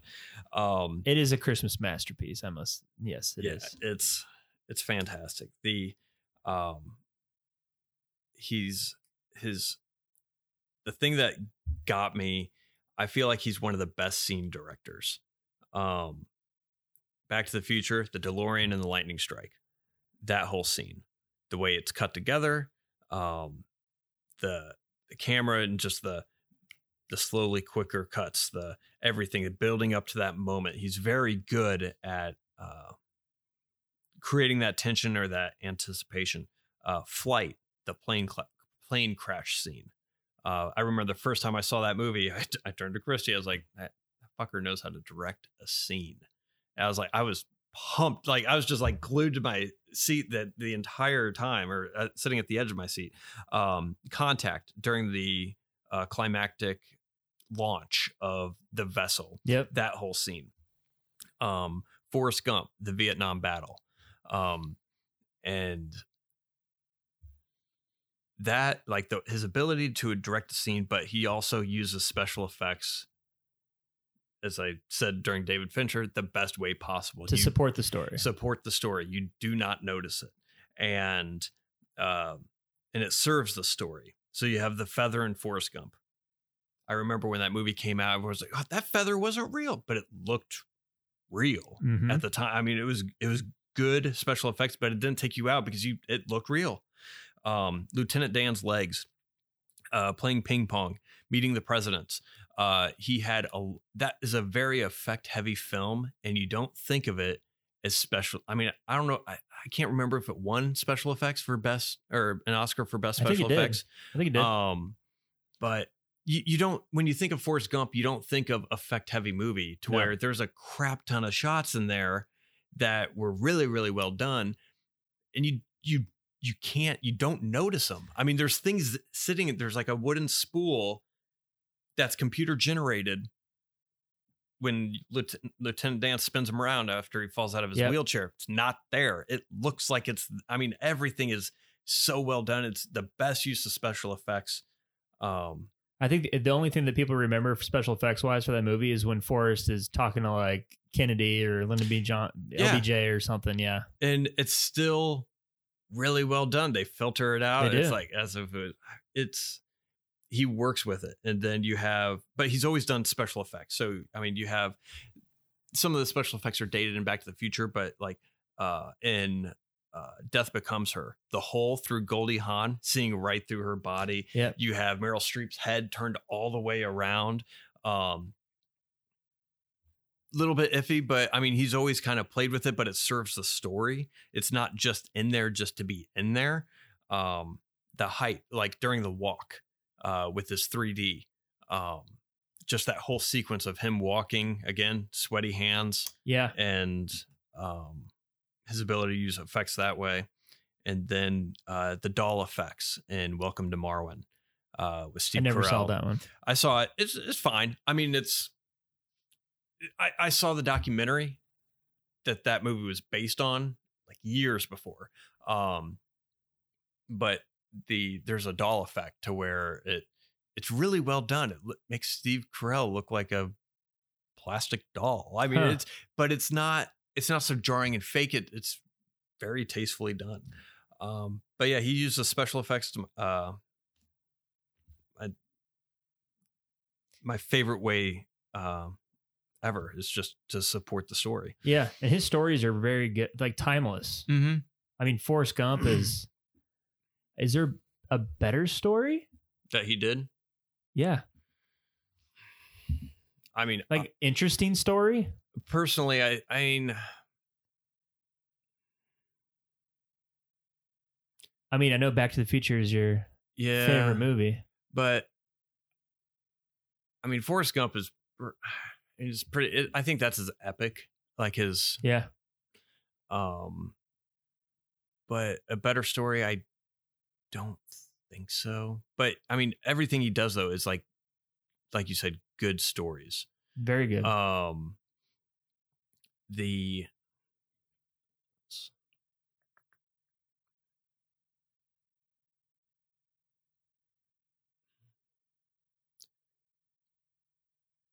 don't know. I mean,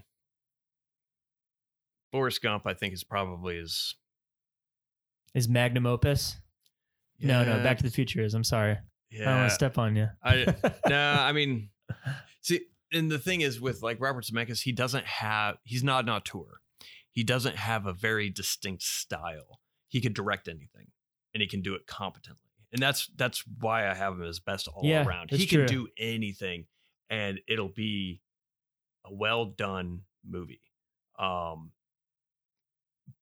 you're right. He doesn't have that obvious style. No, not like a Fincher or who was it? Who's I just talking about? A Tarantino or Nolan. Yeah. Like the very first frame, it's like, oh, this is a Nolan movie. Oh, this is a Fincher movie. Zemeckis isn't like that. You're right. And he's not. And I think that's why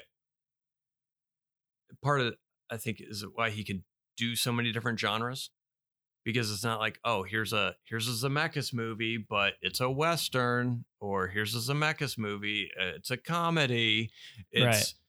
No, here's a comedy. Yeah. Here's a drama.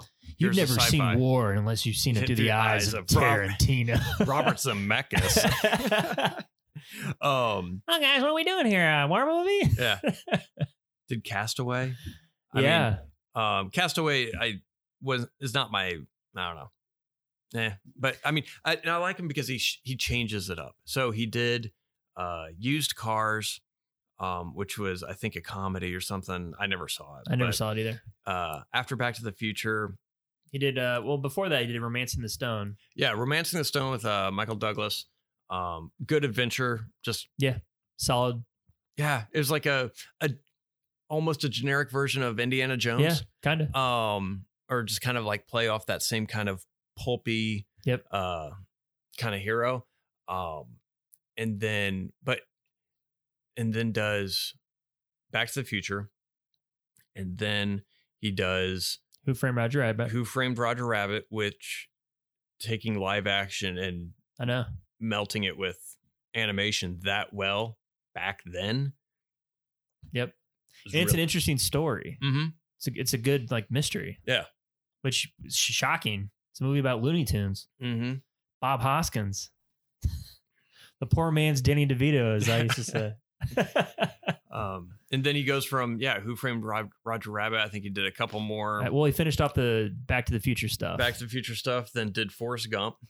And Death Becomes Her. Yeah, Death Becomes Her, then Forrest Gump. Yeah. And then after that... Contact, right? Yeah, after that was Contact. That was 97. I just got to say this about Contact. Never before have I been so engrossed in trying to... I could not wait to see how this story was going to end, because the pacing was fantastic. Mm-hmm. You get wrapped up in the mystery of the alien signal. He puts you right there, and then you find out it's her... Like, South Park does a great bit about it. That's why I love South Park. Mm-hmm. Mr. Garrison, by the way, has like a flashback where he's has a traumatic experience, and he flashes back to where he was watching Contact, where he's like, oh God, oh, spent 3 hours watching the movie and found out the alien was her fucking father. And that's how I felt exactly. Mm-hmm. I was like, really, it's her. I understand he's trying to get the emotional, but it didn't hit for me there. Yeah. Not like Forrest Gump or Castaway. And I agree. Like I felt the same way the first time I saw it. And the ending doesn't. I like it more as I got older, though. Yeah. I mean, it's still kind of goofy when you think about it. Mm-hmm.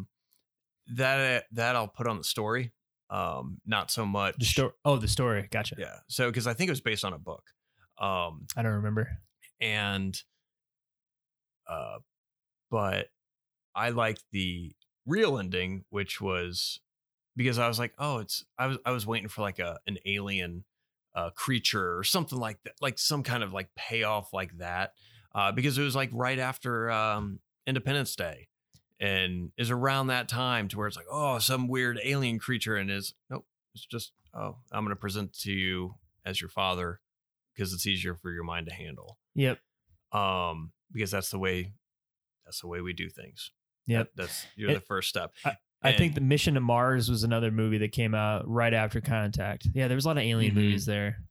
And but yeah, I mean, everything up until that point I really liked, but I do like the last bit when James Woods is having a conversation with the other person on the committee, and she's like, well, that what's interesting is the recordings of her trip. And he's like, okay, I'm listening. He's like, it recorded 18 hours of static. Yeah. And I like that, like little beat, like nice little touch. Right at a nice touch at the end, and to where you're not thinking, oh, did she imagine this kind of a thing? Because the whole thing is about faith, or like it's one of the themes and all that. But no, I mean, paced really well. Everything he does is very well done. But after that, he did What Lies Beneath, like a little thriller with was it Harrison Ford and Michelle Pfeiffer. And then he goes into motion capture for 3 movies. Yep. And then he does The Walk, a 3D movie. Then he does Allied and Welcome to Tomorrow. So, I think his recent one was The Witches remake. I didn't watch that. It's not good. No. It's a shame. Did you like the original? Yes. Is it not good because you like the original? No. No, it's just not. It's just not good. Really? Like, just technically, just not a good movie? Like you said, you set up Zemeckis here is he uses the visual effects and you don't even notice it. Mm-hmm. The Witches does suffer from that problem of there's too many visual effects and it's like animated mouses. The effects on Anne Hathaway's character are stupid looking. It just takes you out of it. Where the original one, it's practical. Yeah. Jim Henson's makeup is amazing in it. And it's scary for kids, you know. Mm-hmm. This one is not scary. It's just there's too much visual effects. It just took it out of me. I just didn't like it. Yeah. It's not that good. Yeah. Cool. I was shocked. Well, it was because of Netflix. Well, this is released on HBO Max and on theaters, so it's just for a streaming service. Did he just want to? I got to give him something. Yeah. Here it is. It's done. Yeah, fart it out. Yeah. I'm contracted to do this, and here's what you get. Yeah. Stream it. Could be it too. But yeah. That's a good pick, though. I love Zemeckis. Yeah, and I think no one talks about him. I know. Why is that? I don't get it. I think it. I mean, he doesn't. I mean, Back to the Future is his most popular. That and Forrest Gump, I think, is. Yeah. Without a doubt. And. He's made some like hits, man. Yeah. Who Framed Roger Rabbit made a lot of money. And I think part of that is one, he doesn't have the branding or the recognition of Spielberg. Yeah. Even though he's worked with Spielberg most of his career to where Spielberg got him his start. Yeah. And so he doesn't have that brand name like Spielberg, and he doesn't have a distinct style, but he's just very good. He's a very competent director. And I don't know if he doesn't strike me as someone that is a people person. I don't think I've really seen him do interviews. I know from what I know from him, he really likes control over a lot of things. And there's a theory that's why he went to motion capture in the mid 2000s. Oh, is because he could control everything at that point. Right. And so I don't know. I mean, maybe it could be a personality thing, but I mean, I don't know why. Yeah, I don't know why people don't talk about it because I mean, he's done. Yeah, Forrest Gump, Back to the Future, Castaway was huge when it came out. All of these movies have made a ton of money. Mm-hmm. Like What Lies Beneath made a lot of money. These are all box office hits. All of them. Mm-hmm. Flight made a lot of money. Yeah.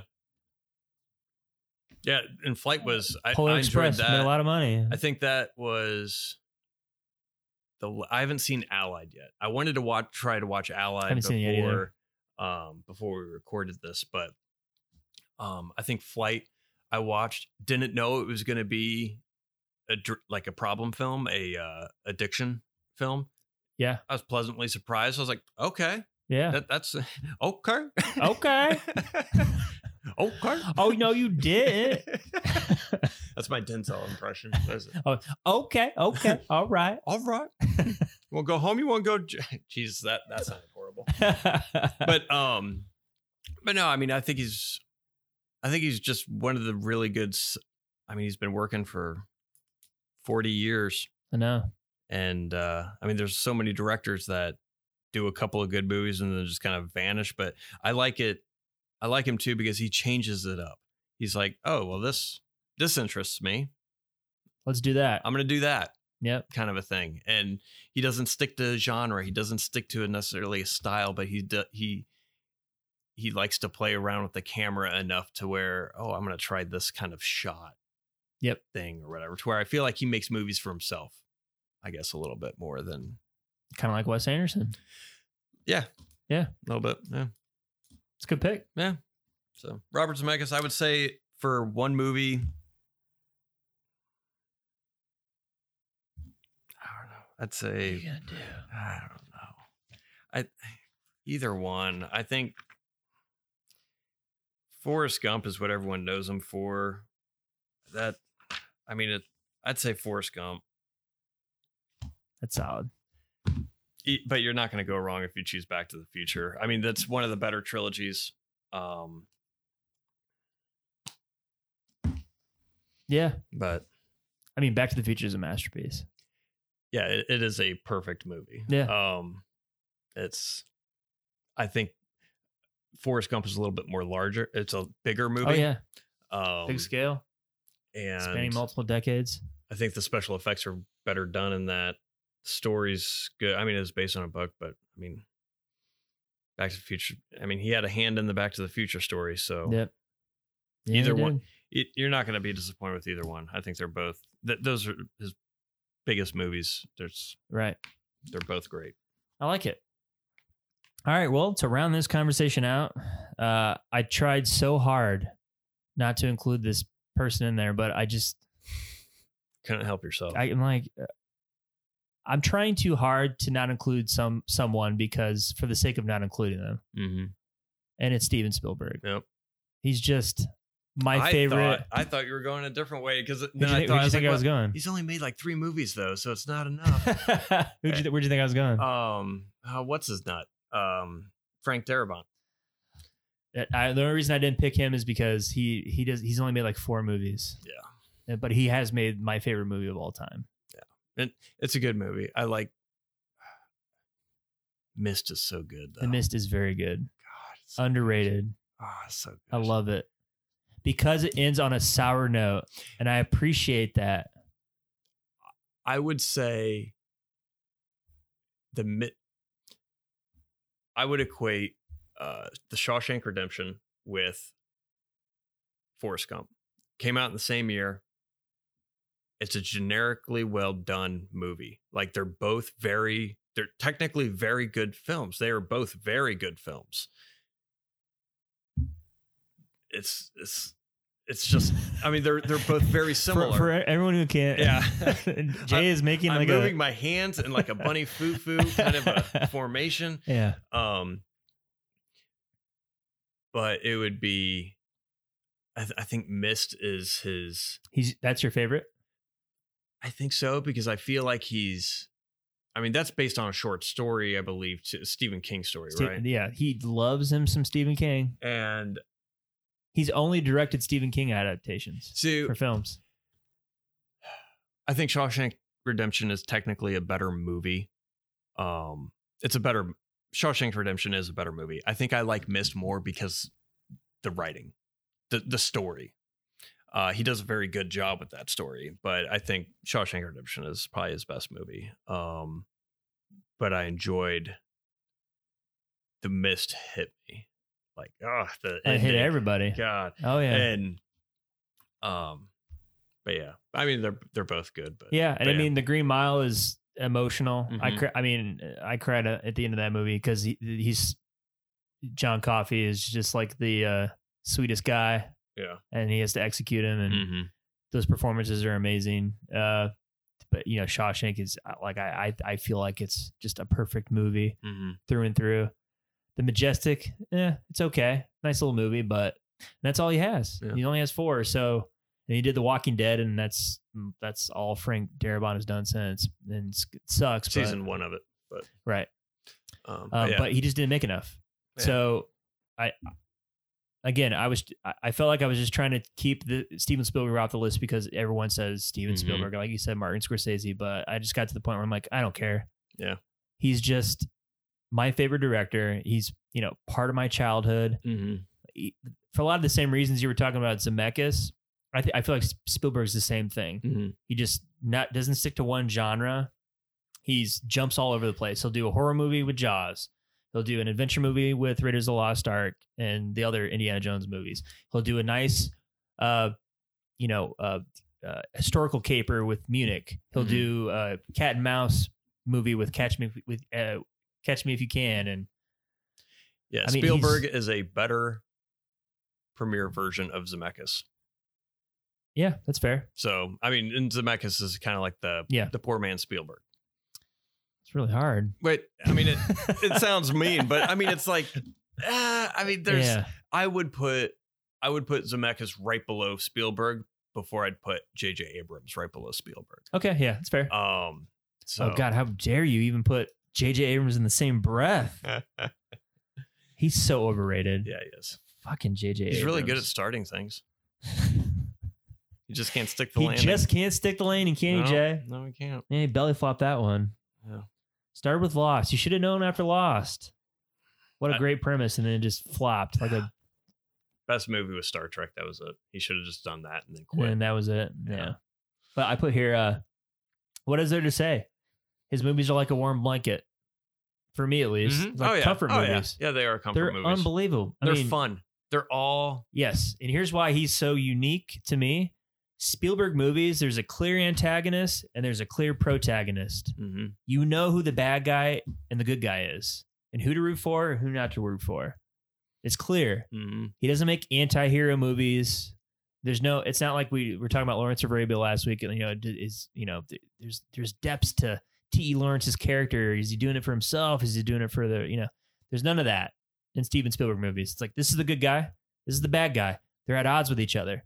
And then you just focus on the story. Mm-hmm. And then he hits the story out of the ballpark all the time. Yeah. All the time. I mean, go down the line. Jaws. And then Raiders of the Lost Ark. E.T. Close Encounters of the Third Kind. I know you're not a fan of that one.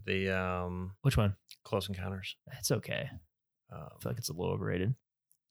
Then, and he's so good at making those childhood movies, those kid movies, like E.T., one of my favorites, and Hook. I love Hook.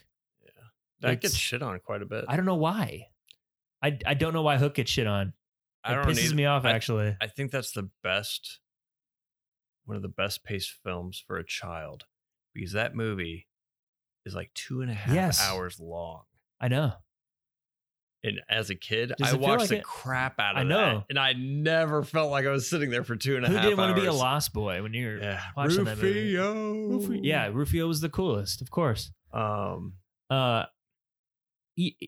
love all of the Indiana, except for Kingdom of the Crystal Skull. I that's the only movie in his filmography where I'm just like, why did you do that?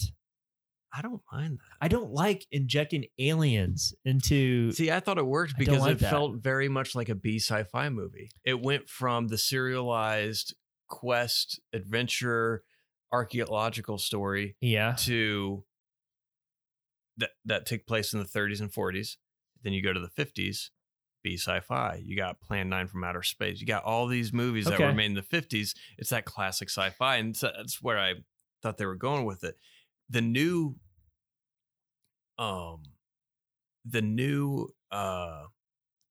Indiana Jones movie that they're making, I don't know if they're just going to go like flashbacks and introduce a new Indiana Jones. I don't know how they're going about it, but I wonder, because right now it's been 12 years since the last one, 14 years since the last one.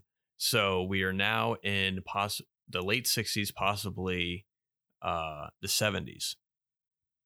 Like, what kind of style is it? Because that's what I thought. I see what you're saying. And that's why I didn't mind it. I looked in the sense of, okay, it's a 50s sci-fi B movie. I feel like they fell away from the visual, the standard effects. Yeah. They used way too much digital effects in that movie. It was cartoony. I don't like that. A lot of the original trilogy was practical effects. Mm-hmm. That's anyway. Yep. But I actually like Last Crusade the most. That's my favorite Indiana Jones movie. Mm-hmm. I love that movie. Yeah. I mean, I think it's the one that we watched when we were just our age, watched that the most. Yes. We were too young for Raiders to watch that over and over and over again. Mm-hmm. It was because that was the first movie I remember seeing in theaters. I mean, I just think we were born at the right time. It came out on video. Home video became a thing at the right time to where we watched it over and over again. Yeah. And actually my ranking is backwards to forwards. Like, my favorite is Last Crusade, and then Temple of Doom, and then Raiders. But I love them all. Yeah, I like them all. Raiders feels a little bit more dated than Temple of Doom and Last Crusade. I like Temple of Doom has one of my favorite scenes, and that's when they're on the bridge and he yells a short round and says something in Mandarin or whatever. Yeah, and he's like, "No tea, no tongue tie." Like, that's not words. He's like, what did he say? Like, hold on, lady, we're going for a ride. Just Harrison. Just, tongues. Just say noises. Do you know Mandarin? No. Or the Will Ferrell impression of Harrison. Oh, long tea to tongue tie. What are we doing? But yeah, my favorite scene is one of my favorite Indiana Jones scenes. Like, hold on, lady, we going for a ride. And he's lifting up the sword and she's like, oh my God. So over the top. Oh, so good. Yeah. But yeah, I mean, yeah, go ahead. And but then he makes two of the best war movies ever made, Schindler's List and Saving Private Ryan. I mean, the D-Day scene is iconic.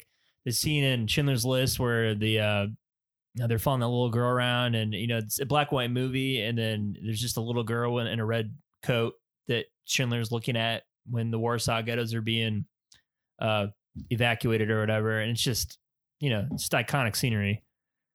And he's still doing it, Jay. I mean, Ready Player One is perfect poppy, fun entertainment. I just love that movie from start to finish. It's just fun. You don't get a lot of just fun movies anymore, and Spielberg's still great at it. I like The Adventures of Tintin. So his foray into just motion capture movie like Zemeckis did. Yep. I think that was great. He did the autobiography movie, Lincoln. That was good. Solid movie. I still haven't seen West Side Story yet, so he did a musical.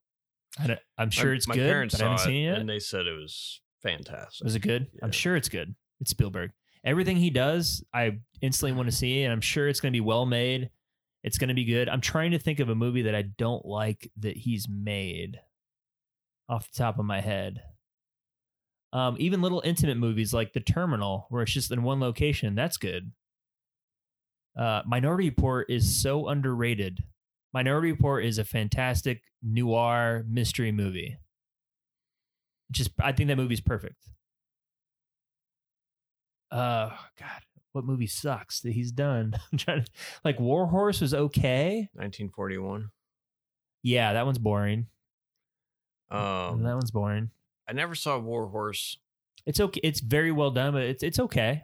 Yeah, I mean, he's not going to make it. I mean, he's so good at it that it's. He's so good at it, Jay, it comes that down I to like do taste. Yeah, okay. So we're like, oh, I wasn't into that. I can give two shits about a fucking war horse.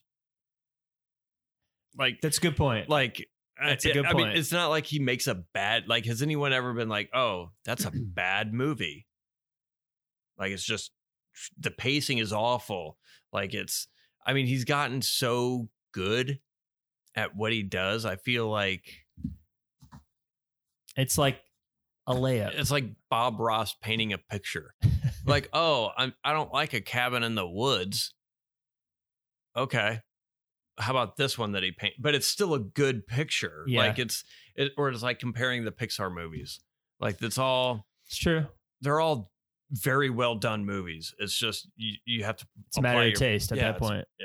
Yeah. I think that's a good way to summarize it. It's just a matter of taste with him. Yeah, he's just. And I don't.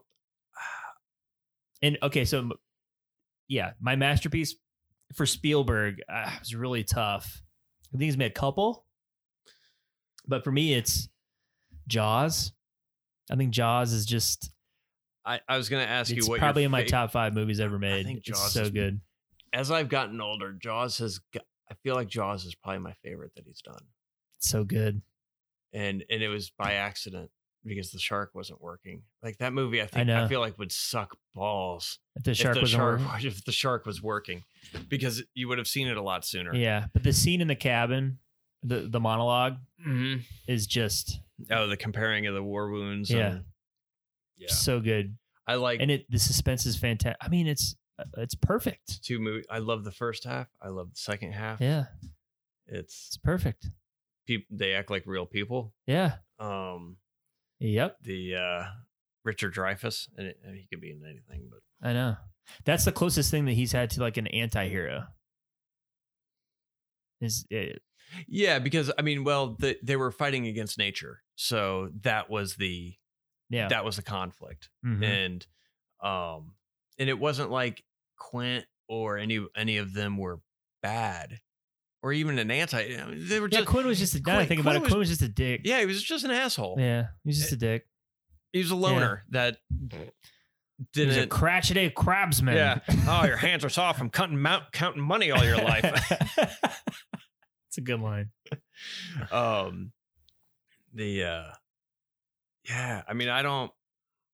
Yeah, so Jaws is up there. I almost might say that Minority Report to me is a masterpiece. I love that movie. Mm-hmm. It's a perfect film noir mystery. If you were to pick one, would that be your one movie that someone would have to watch to get their taste of Spielberg? Yeah. Minority Report. It hits all the beats. Yes. Like for the newer generation that maybe turned off a little bit by Jaws, in terms of now you got to see the monster, and you gotta people that don't appreciate pacing, you got to appreciate pacing to enjoy Jaws as much as I do. I think.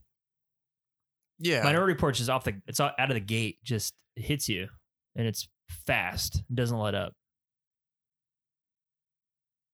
Yeah. I've seen Minority Report a couple times. I thought it was fine. Like it just felt like a generic action movie at the time. I would say, in my opinion, I think Jaws, is, I mean, it's one of his masterpieces. I watch it every year for so good. Independent 4th of July. Like that's my 4th of July movie. But Jurassic Park. I would say I was just gonna say Jurassic Park. It's pretty perfect. And because it's still like the effects still hold up. There's not a lot of computer effects in there. Yeah. But you can't. I mean, it's when they re-released it in 2013. We went to go see it, and it was the first time I saw it in the theater since I was a kid, and it still held up, and it was awesome. Yeah. I remember being on the edge of my seat in the kitchen scene with the raptors. Yeah. And it was so good. Good. And I remember it was just one of those movies that you got to go. You have to go see that. You have to go see this. You have to see. And that I like Spielberg because of that. He created so many movies like that. Yeah, so many. And to where you have to go see it. And you don't get a lot of those movies. Yeah, you had like the Marvel Avengers movies were kind of like that, but it required you seeing 22 other movies to feel the impact of the culmination of that story, as opposed to just here's a movie. You got to go see this movie.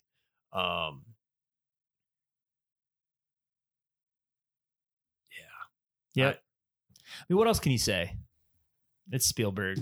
Yeah. I like Catch Me If You Can.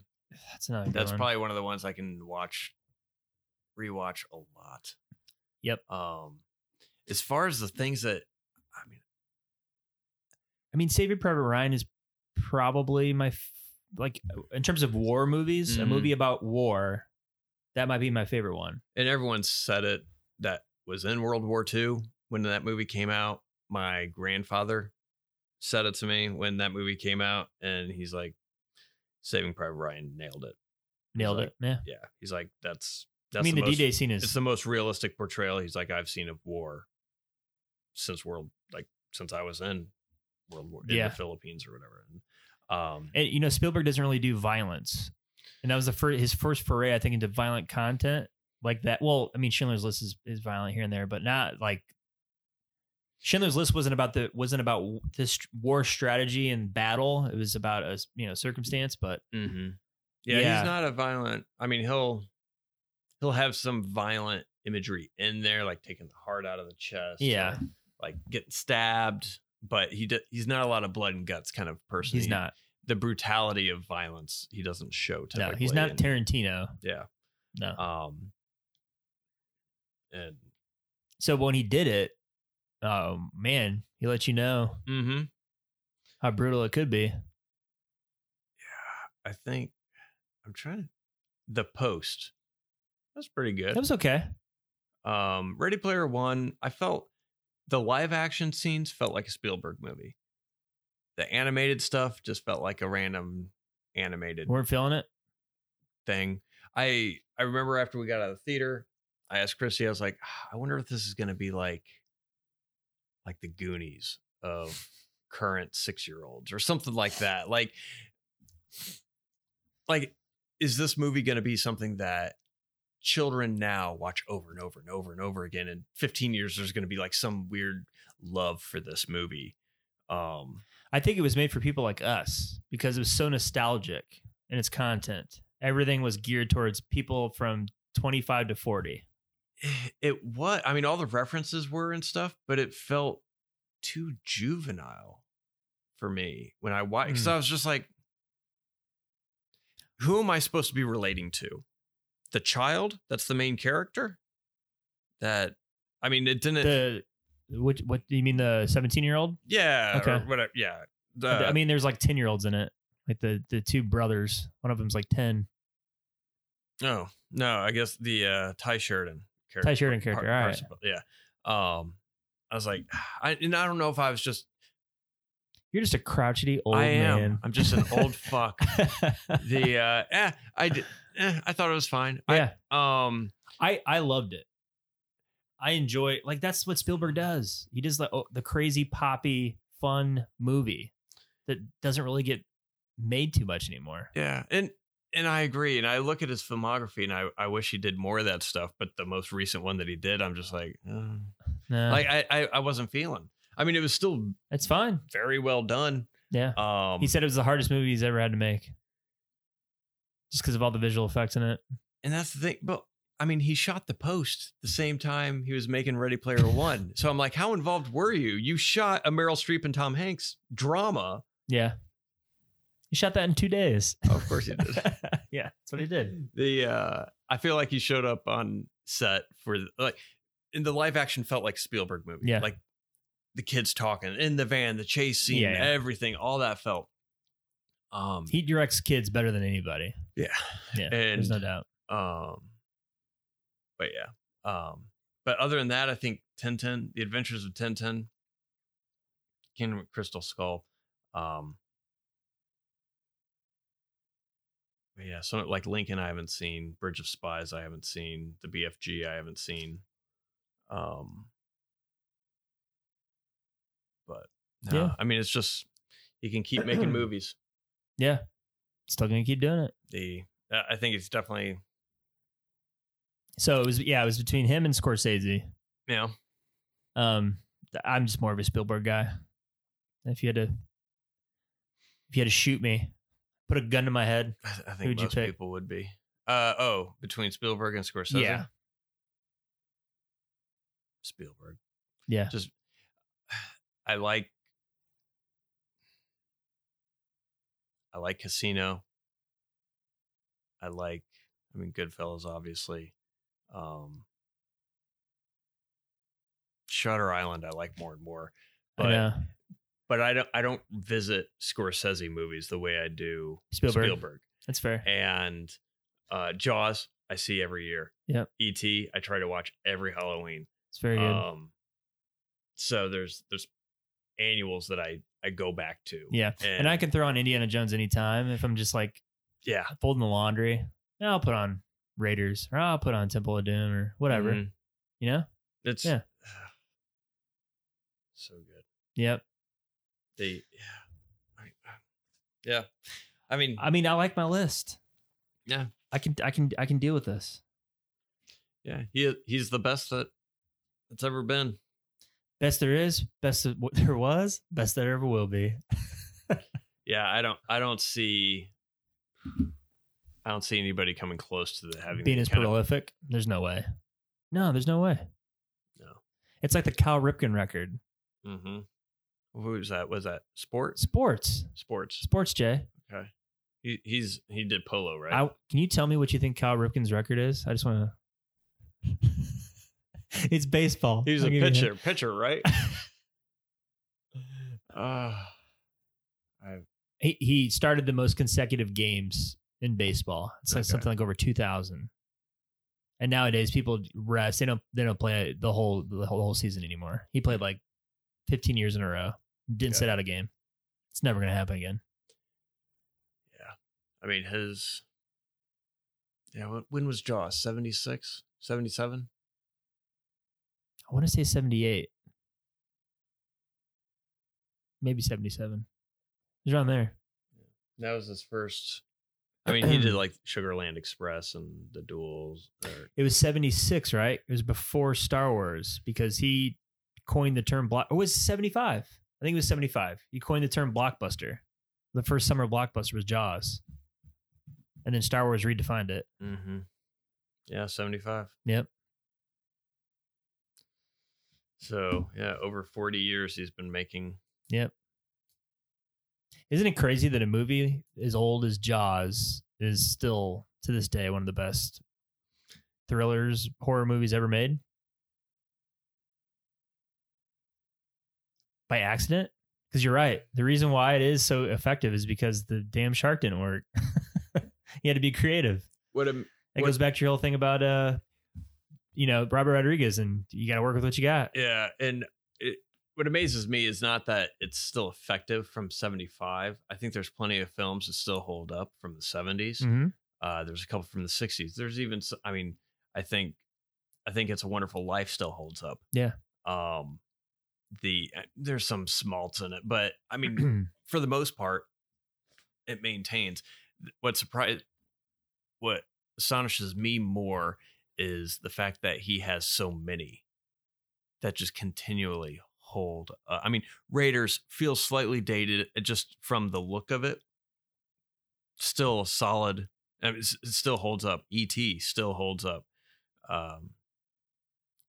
Last Crusade, I think, holds up better than Temple. But Jurassic Park still holds up. Minority Report is now 20 years old. I know. Crazy. Catch Me If You Can is 20 years, still a good movie. These are all, he just. Yeah. One after the other. It's knocking them out. Yeah.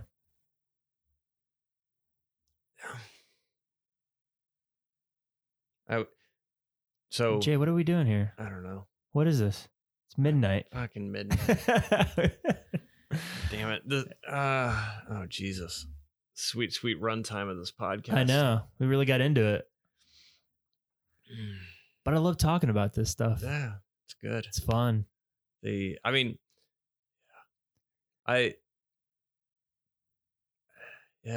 Spielberg, yeah, he's the best.